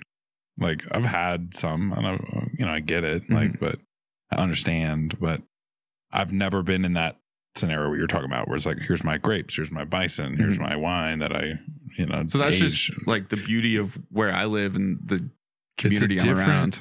It's a different association. It's a different way of looking at the product, right? Because I'm not really like, I mean, I think alcohol is bad for most people, like myself included. That's why I don't do it. But it doesn't fall in deaf ears that like, that just because I think that like doesn't mean that that's blanket objectively true for everyone. And I would be remiss not to acknowledge like the part about the social lubrication. I mean, come on, dude. Yeah. Like when you're in high school and college, learning how to talk to girls, like dude, a couple beers will change your life, dude. You know, so yes. But it's so I would just appreciate the let me go for it. Let me put it this way. I appreciate the angle and the art form that you bring to alcohol because it's so often associated with destroying lives, destroying finances, destroying physical body. And it does. Destroying phones. I mean, it's dangerous, man. I know. Alcohol is extremely dangerous. Both like addictively, it's bad for you in a lot of ways, but like you can use it in positive ways. And that's what I'm saying. Like I appreciate that you have found that not easy to get to, more of a nuanced point within the alcohol culture that isn't so bad, negative. Yeah. At least in my associations of it, what would be. Well, so, I mean, I've had to face this head on. Like, I have unlimited wine. I own more wine right now than I could drink for the rest of my life. Without self-control, you'd be screwed. Yeah. And so, like, the first real year, like, you're making wine throughout, but there's a period of time right before bottling where you're tasting everything a ton. You know, you want to finalize things. I'm not doing much manipulation, but like, I want to know what things taste like before I put it in the bottle, right? And so I'm getting up, going to work, and I have wine in my mouth by 8:15. But you're spitting it out. I'm swallowing. It's in my mouth. It's right. Yeah. I'm 25 years old. I'm swallowing that wine. Yeah. And that's, And so that's right. You know, sometimes I would spit it out, whatever. But like, you know, by at least 4 o'clock, it's like, well, fuck it. I'm just gonna swallow this one. You know, I'll have a drink after work. Like that's a normal thing to do in society. And it's already in my mouth. So I'm going to drink it. And then like a month, that's like kind of this month-long period where I was doing that. And by the, like going into the month, it like eventually got to the point where I was like, man, I need a drink. I could go for a drink. Like I need this. And I realized that it was very apparent to me that I was like, this is becoming an addiction. Like this is, I'm feeling the beginnings of what alcohol dependence is. That's that same self-awareness though, is like probably why you figured out Bitcoin. What brought you towards this path of, and like probably same self-awareness is like why you find peace in the outside the cities, right? Being the millennial, most of us want to be in the cities. It's like, you know that about yourself and you're able to like have a heart to heart, I guess, with yourself. Like, if that makes sense. Like if I want to achieve what I want to achieve, like both business and happiness wise, I can't be an alcoholic. I have unlimited alcohol. That's death. Right. You know? Right. and you were like, I was just like from going on Twitter, like you were involved in like pretty dangerous, like winter sports and stuff too. Right. Like, so yeah. I mean, I've always kind of been the skiing while drunk, which I don't know, might add to the danger factor. Sure. First time I skied drunk, I was like, how do people do this? Like, this is so scary. And then you kind of just get used to it. Yeah. I don't ski. Like, I think it's really scary to ski from the Front Range. Like, there's so many people, and like everyone drinks, but like everyone drinks everywhere. Skiing, it's just there's a lot more people. What do you mean ski from the Front Range? Like around people who come from the Front Range? No, I mean like when you're living in Denver and you ski from the Front Range, you ski all the same resorts, and there's like millions of people trying to ski the same resorts, and so it's just extremely crowded. Yeah, so you're running into people more likely. Like I grew up skiing Aspen, Crested Butte, Powderhorn, mountains that are not crowded at all. Aspen's not crowded? No. Really? Just because it's so elite? Well, for like, you know, so for exclusive. Christmas it gets crowded, but like there's also 4 mountains for one destination town. Oh, right. You got Beaver Creek and all out there. Aspen, Highlands, and Snowmass and Buttermilk. Snowmass, that's right. And Snowmass gets a lot of people. It's Buttermilk, I don't think I've heard of that one. But like it's kind of a funny juxtaposition because I was always very much the person who leapt before I looked and just like sent it. Had like 15 concussions and lots of injuries, and just I love what it is like that moment where you're like, holy shit, I'm out of control. I got to dial this in or I'm screwed. That's the most like life-giving moment I have. Yeah. And your closest moments towards death, and like where you feel most so alive. I like crave that an insane amount. It's amazing, but at the same time, like now that I've had this many injuries and concussions specifically, like just totally blew my world apart. I've had to slow down. I've been absolutely forced to physically slow down, and in that journey, I've found Bitcoin. I found a low time preference business, and those two things to like throw my passion into away from that like insane moment have really helped me find peace in not seeking that anymore. I still ski hard and I still mountain bike hard, but like, yeah, I also am like, I don't really want to get hurt today, when I didn't have that feeling before. I did some reckless stuff on bikes.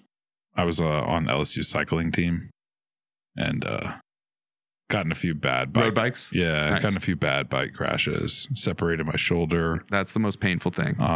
Which still, like, I deal with it every moment of every day for the rest of my life. Yep. And like, nothing like a long-term injury to remind you constantly of your mistakes. Yeah, you do that enough and you start realizing that maybe you don't want to keep doing it. Right. Well, and it also wakes you up. You know, I think everything is like a part of the path, you know, like it made me realize like, oh, I'm not invincible. Things I do have consequences. Maybe I shouldn't drink while I'm riding my bike. You know, like there's lessons in things. If you want adrenaline though, just like try sending your entire Bitcoin stack in one transaction. Well, after I never clicked the button, dude. It's like I clicked no because it's like, are you sure this is the right? And it's like no, because like my was shaking so hard that I meant to click yes. Oh man, just like convulsing. I'm just kidding. There was no yes or no because there's no yes or no in a self-custody Well, and also wallet. you just finished explaining to me that that's not the thing I should do. What? Move all my Bitcoin in one go? Oh yeah, definitely don't do that. I mean, unless you want the whole world to know that you own. Well, we were talking about like UTXO selection and consolidation, and essentially like you want to keep different size bills in your wallet so that, you know, you spend the appropriate size bill for the appropriate size transaction. So you don't wind up spending like $50,000 bill at buying a pack of gum and telling the grocery store clerk that you have $50,000 right when you only need to tell them you have two. You know, so that's the idea behind that stuff. Hopefully that like coin control algorithm, because there's several different implementations of how to do coin control, because if you don't do it manually, there's an algorithm that selects it for you. Right. Hopefully that gets better, because I think like, yeah. So do you just see that generally being automated? I hope so, but like how automated is it going to get? Well, personal choice comes into it, but I mean, if we're looking down the line, like all of this stuff generally needs to just be done for the person. I don't think you'll use UTXOs mostly. I don't believe you'll transact on chain. That's real. So I don't think that'll matter. Okay. So it's a rabbit hole, dude. It's going to keep changing. So I do think like that's going to get better. Wallet self-custody is going to get better. Things like NFC are going to get more widely adopted, because, you know, typing in little things into a ledger device, that's not a good UX. Yeah. It's getting better, but it's not there yet. So how are we doing on time there? What does it say? On the top left. Cool. All right. We got like 45 minutes for the meetup. So, well, let's see. So I've got a couple other things here. We kind of hit on rural city Colorado, but I wanted to spend a bit more time contrasting those two. So, like, what do you think are the biggest differences? Maybe not even just Colorado, but we can start there and maybe expand to just general rural city life. Yeah. Like, what do you think is like the biggest differences between like rural city Colorado and I would say more like from a lifestyle, more so, but then also like from a worldview, like how are those types of people different? Right. And I mean, in each place you're going to find different people, but I think there are some general themes.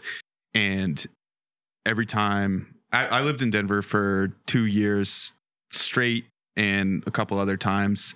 So whenever I come back to Denver, like I am right now, it's kind of a stark reminder of like where I was and what life is like. Cause I am familiar with this place.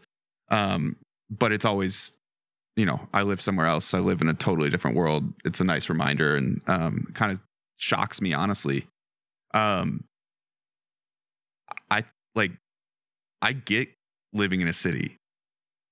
I got lucky leaving when I did, because basically I was planning on moving back and building a house with my dad, continuing the wine business. COVID hits, everything shuts down, and it's like, well, that worked out pretty good. Good thing I'm out of the city. Yeah, good thing I'm out of here. Whereas like before that, I was like, oh man, I'm leaving the city. Like I'm leaving all my friends. I'm going to go like live back where I grew up. And so made the decision. You had already made the decision. I'd already made the decision. But it made it a lot easier to where you just the FOMO didn't second guess it. Was completely gone. Okay. And so that really helped me. And I'm really thankful for that, because now looking back, I'm so happy that I'm away from it. Yeah. There's like different pockets of what rural life looks like. So like living in Aspen for the winter, very different world than living in a farming town. And so I can really speak for the farming town is my home, and what I want to be around is all these people that are like down to just put in the hard work. I mean, if something's got to get done, they do it. And there's no time to listen to someone complain. I mean, like it's pretty stark, honestly. Like people just get shit done. And it's pretty impressive. Proof of work. Yeah. Big mindset so like, up there. When I think like, oh man, cool, I'm doing great things. You know, my business is succeeding and I'm doing these awesome things. But I'm like, damn, that guy works 14 hours in the field. Like, because that's the time of year, because it's just, I need to get this stuff planted. This stuff needs to get done. I'm like, wow, I'm LARPing. I don't do I don't do anything. You know, I work long days, but like you kind of just, it's kind of just the culture to put in a lot of time and get the stuff done that needs to get done. And being out there, there's so much to aspire to hard work wise. And like, I'm building the life I want, you know, I'm going to work hard and do whatever, but like you see the physical work. And when you're kind of separated from that and it's just like, oh, you work in the field 14 hours, that must suck. It's like you work in an office and you can't even you can't even physically touch what you've produced for the day. You can't go walk out in your field and enjoy your work. That's such a like magical thing that you just have no contact with when you're living in the city. Huh. And then, yeah, wow. And you're like sitting inside, which is like probably bad for your like mood and stuff. Look, I work inside too. I work in a wine cellar that has no light. Like, yeah, but you're like hunched over looking at a computer. Screws your posture up. Right. Get carpal tunnel. I mean, you're not moving. Yeah. Like, okay, sure, you might be working in like dark cellar still. Okay, maybe the light thing isn't for in this case, but still, like you're out moving. Like you're not sitting still, stationary at a desk all day, which has like there's all kinds of data that says like for a million reasons it's bad. Like, and that's generally the job of someone who lives in a city. I mean, that's not everyone by any stretch of the imagination. Pretty much, yeah. But you don't like the meme in Bitcoin is like get up and go touch grass, right? Or I see that a lot at least. And it's like a lot of times I'm reading that like sitting, thank God I get to sit down for a little bit, you know, because I was just touching grass for the last 8 hours and I'm tired. Right. But there's no connection to the world in a city. Like I just completely feel like I'm surrounded by concrete. That irony? Yeah. Considering there's more people and like all that. And well, there's more people, but none of those people have connection to the world. Their only connection to the world is when they escape on the weekends to go to a crowded place where everyone else goes and is trying to escape from the world and then comes back and is like, oh, now I'm stressed out again because of traffic. Yeah. I don't know. The cities just remind me of fiat and fiat. I think I'm probably like on a bit of an anomaly here and like how I view this, but like, and again, a lot of it stems from like my own personal experiences, but like cities remind me of the fiat rat race and the pleading, just cannot wait for 5 o'clock to come so I can get out of the rat race temporarily and go drink and like escape it.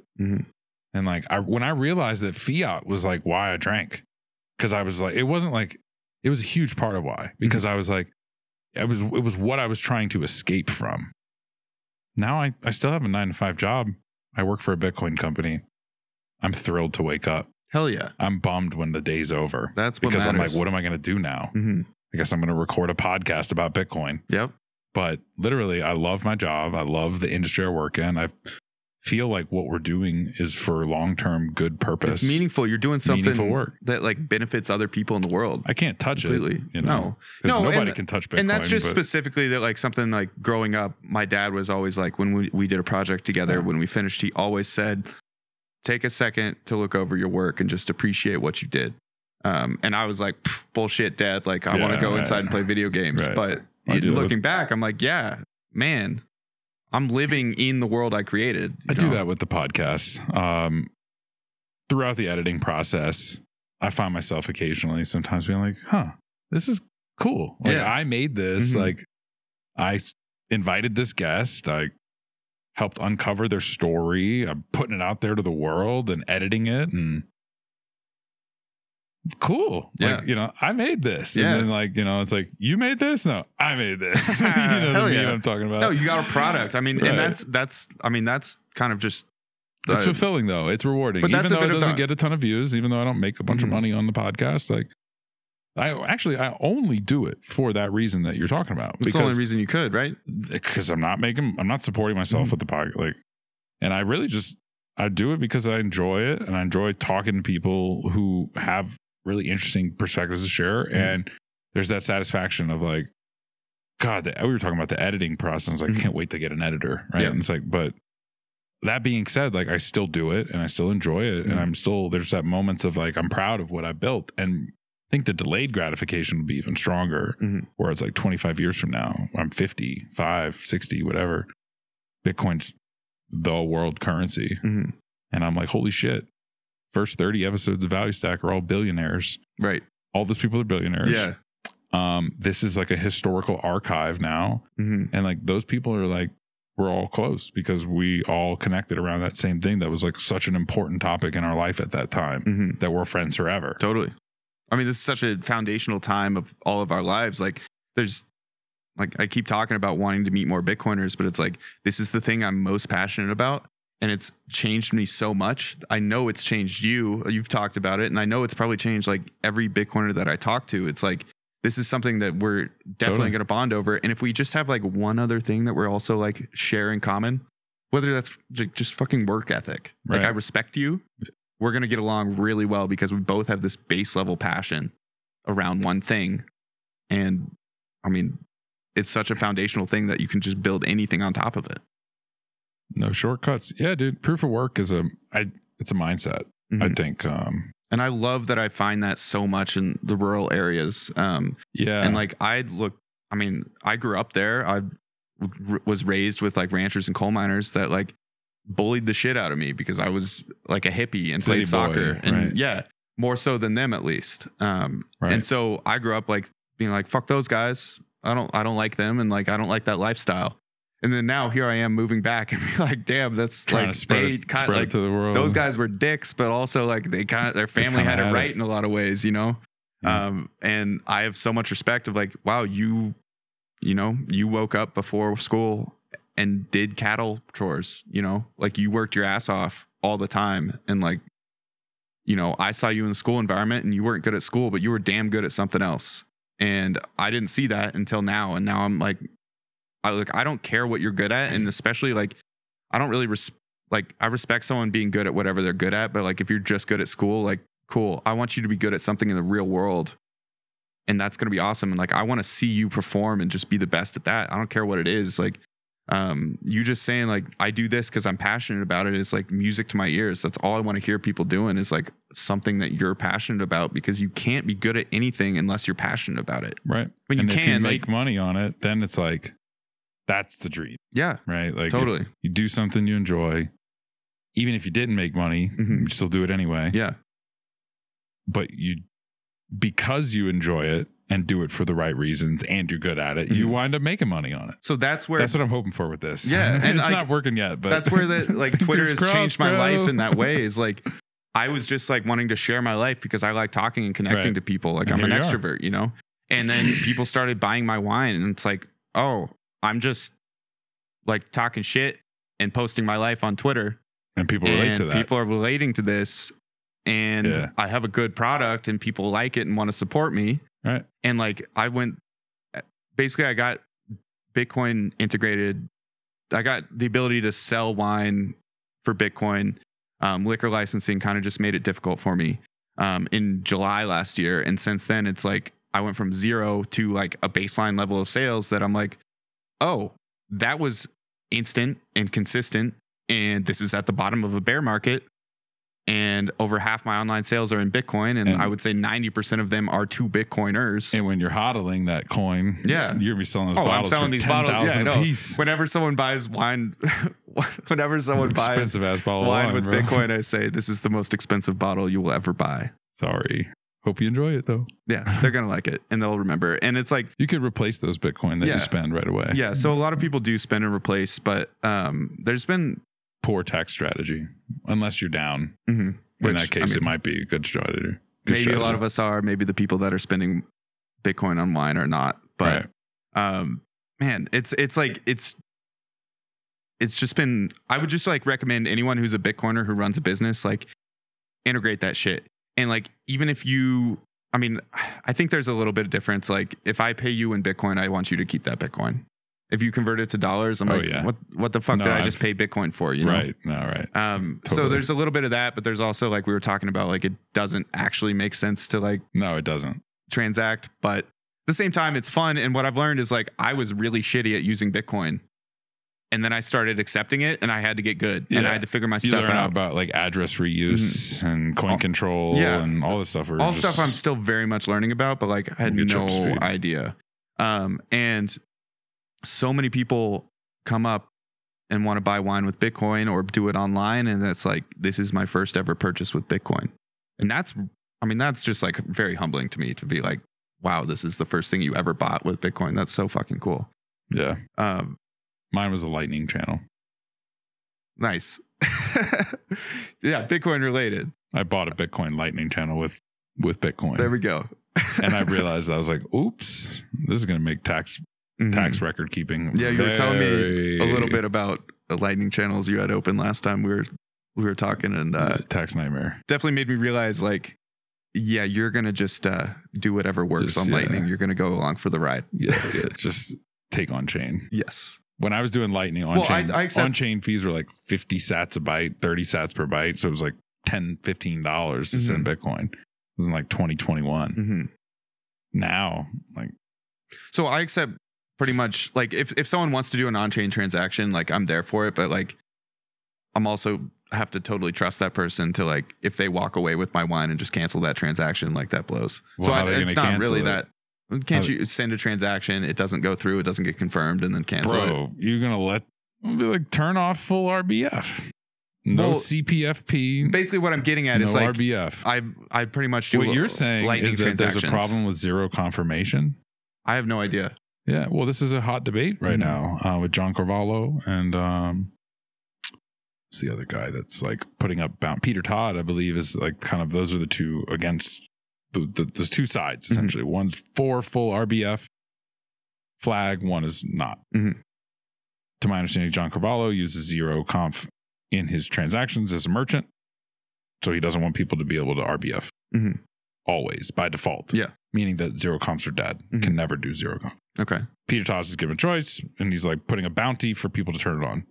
So it's like pretty crazy. But yeah, that's the thing like going on right now, like in the protocol discussion, because it was just updated where now you can flag full RBF, and it, no matter whether the transaction flags RBF or not, it treats it as an RBF.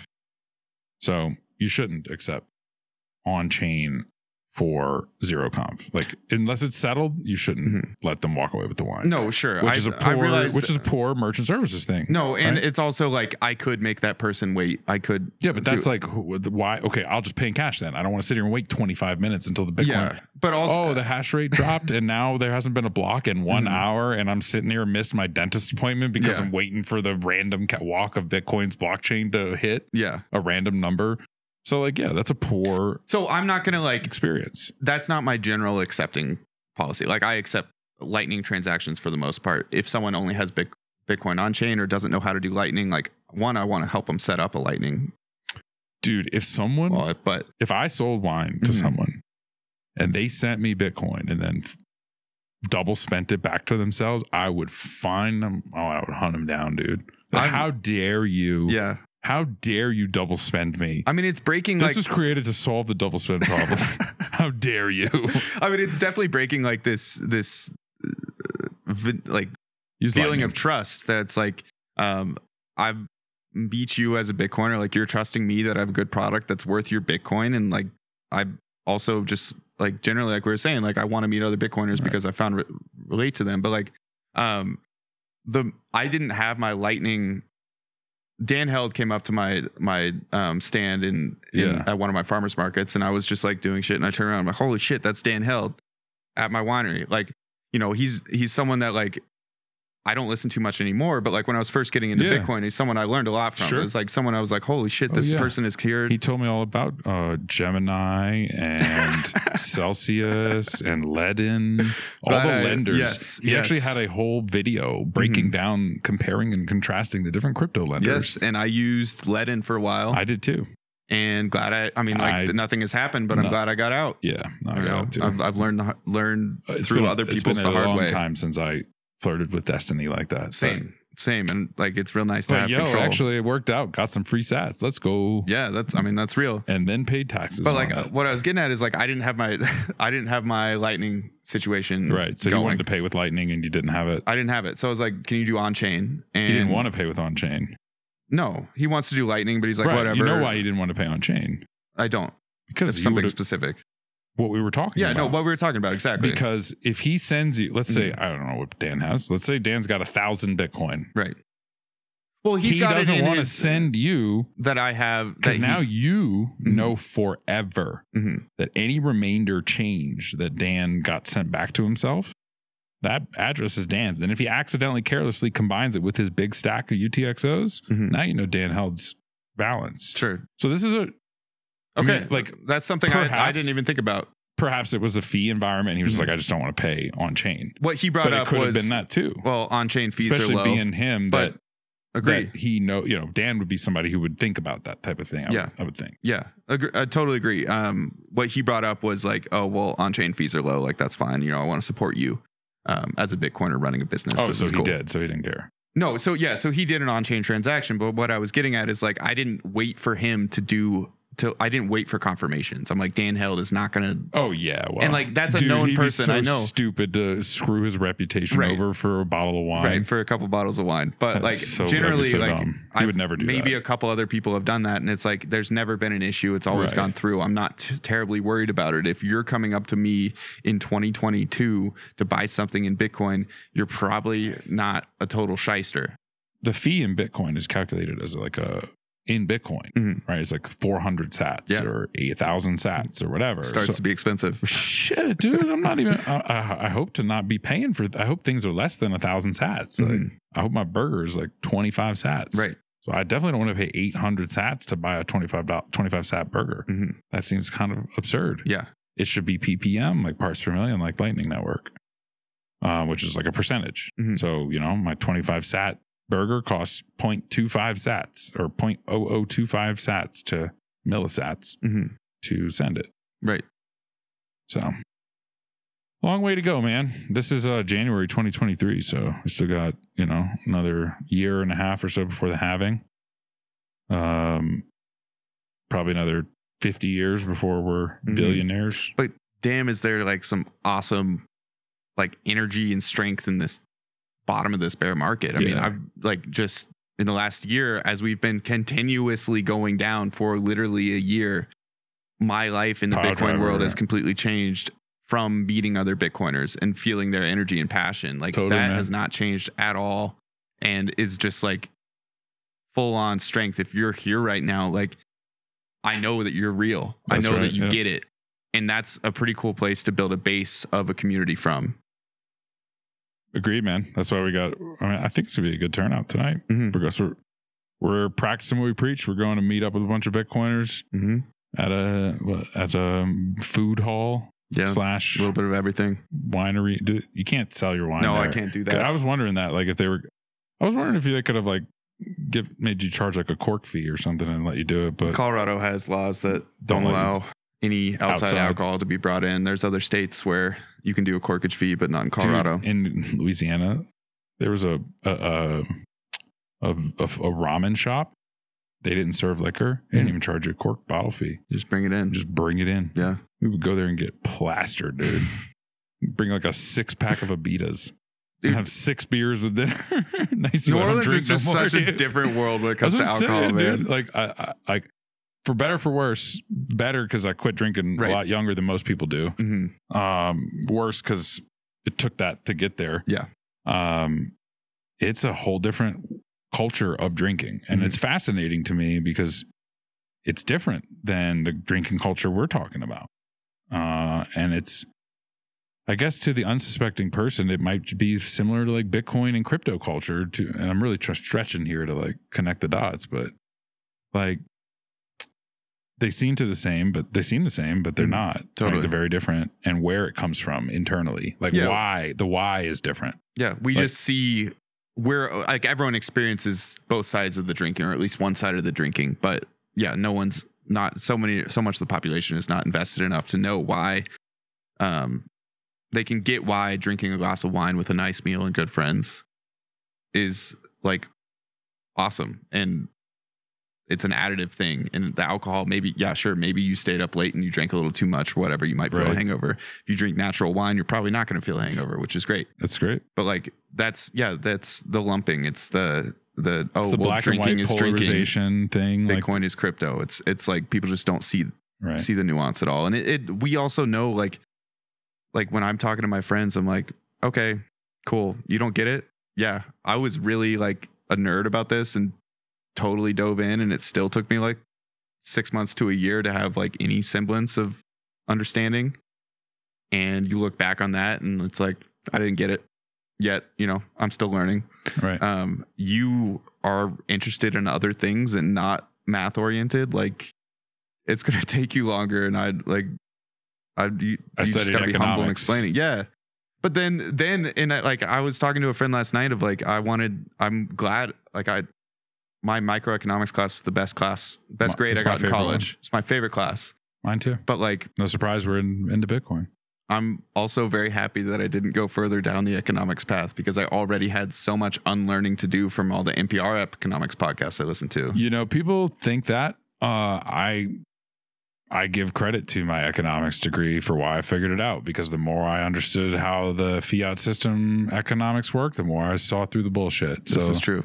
Like I credit, yes, it was a waste of time because I learned that it was bullshit, but at the same time, it helped me realize it was BS, where things like my medicine, I'm like, I just don't know. I don't know. Maybe they're right about the vaccines and I'm just an idiot conspiracy theorist. Like as an example, like I don't have knowledge there. So I really can't weigh in, and I certainly can't trust my opinion more than those of like the broad majority when it comes to something that I'm not like, I just don't know. Like, so I have to do a lot of extra research on those topics. In the end, your opinion is what you have to trust because it's the only opinion that. Right. And it's like, I can't just, or maybe let me rephrase. I can't trust my like default, like first, okay, I think it's this. And so it must be. Like, you may have not to go be and right. do some digging. Your first reactionary thought may not be, whereas like, because I've had so much background in economics and money and monetary policy and stuff, I'm like, oh yeah,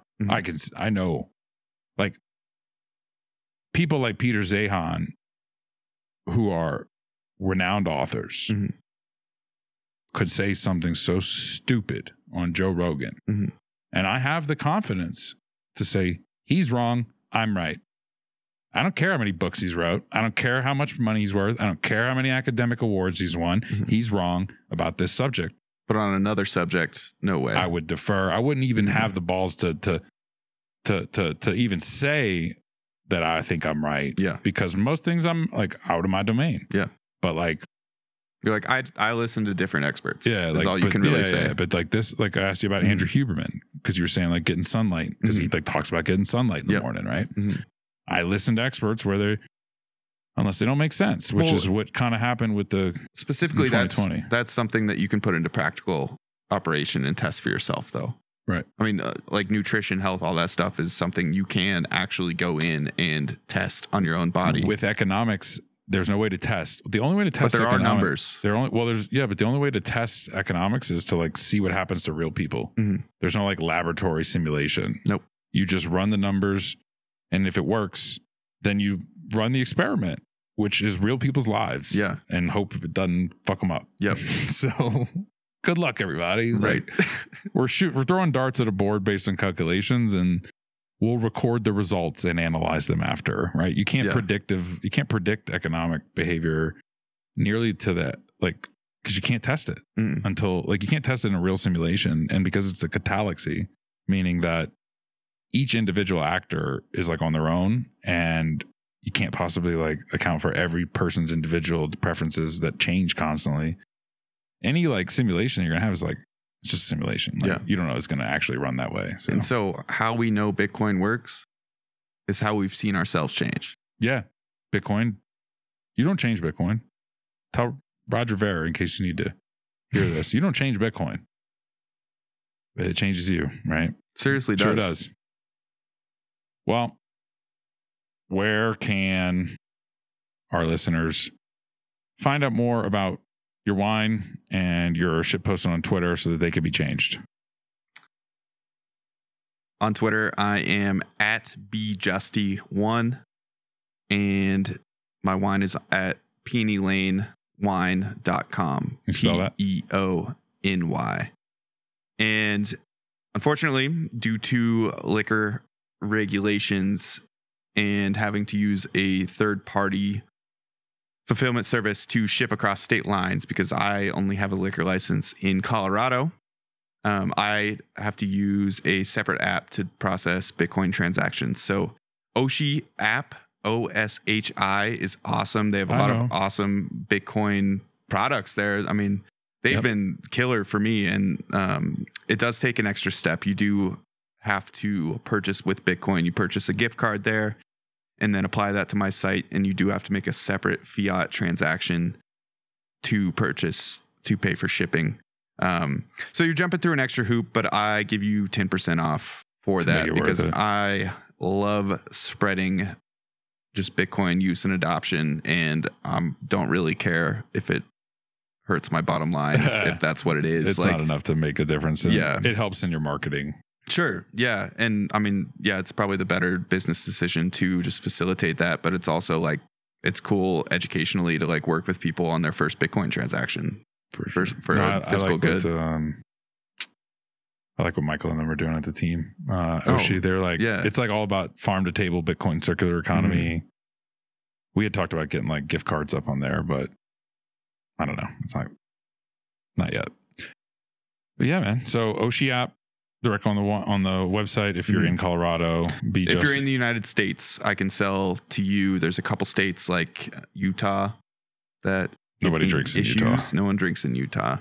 But if you're in the United States, you can order on my website. If you're not in the United States, you're just going to have to come visit Paonia. And Oshi is for Bitcoin purchases. If you want to buy it through Bitcoin. Yes. The Oshi app.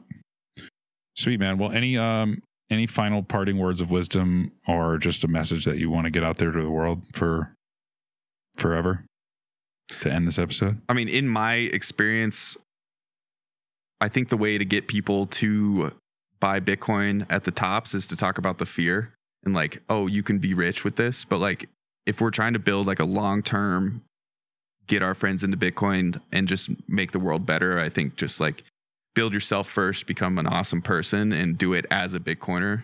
Everyone knows you're a Bitcoiner, but be confident about that. And you're like, this is a big part of my life. And then people will see that, emulate it. And hopefully in the next cycle, we have a lot more awesome Bitcoiners. I like that approach. Like, be a badass and do it for Bitcoin. Like, do it with Bitcoin. Do it, like, whatever that is, and let Bitcoin's brand ride your coattails. It's like, damn, he got in great shape. He takes care of his family. He's like knows how to control his emotions and his finances and his friends and How did he do it?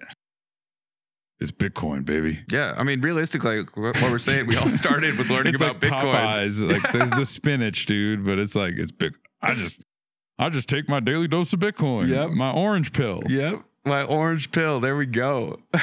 Well, this has been a fun time, Ben. Glad you came down, and we're gonna do this for another 2 more hours non-recording with hopefully some awesome people, with some more Bitcoiners. Mm-hmm. So well, a couple of years we'll get you back on the show, and Peony Lane Wine is the biggest Bitcoin brand in wine. Biggest wine. Realistically, probably already is. Yeah, it probably already is. Well. You could put growing from here though. You can put that on your bottle next year. Number one selling Bitcoin brand, number one selling wine, number one selling wine brand for Bitcoin. Yes. And well, I'll have a Bitcoin wine next year. At the end of this fall. So top selling brand in the world. Top grossing in Bitcoin terms. Bitcoin brand, wine brand in the world. There we go. Dude, that's huge. Yeah. I need to get that on the website. Top grossing Bitcoin wine brand in the world. Amazing. Well, get your some top grossing Bitcoin wine brand, Peony Lane Wine. On the website, was it Peony? Peony Lane Wine. Yeah. Peony? Peony. Peony Lane. Peony Lane. It's a good name. That's like the... I live on Peony Lane. Yeah, we're going to have to work on your OPSEC, bro. Yep.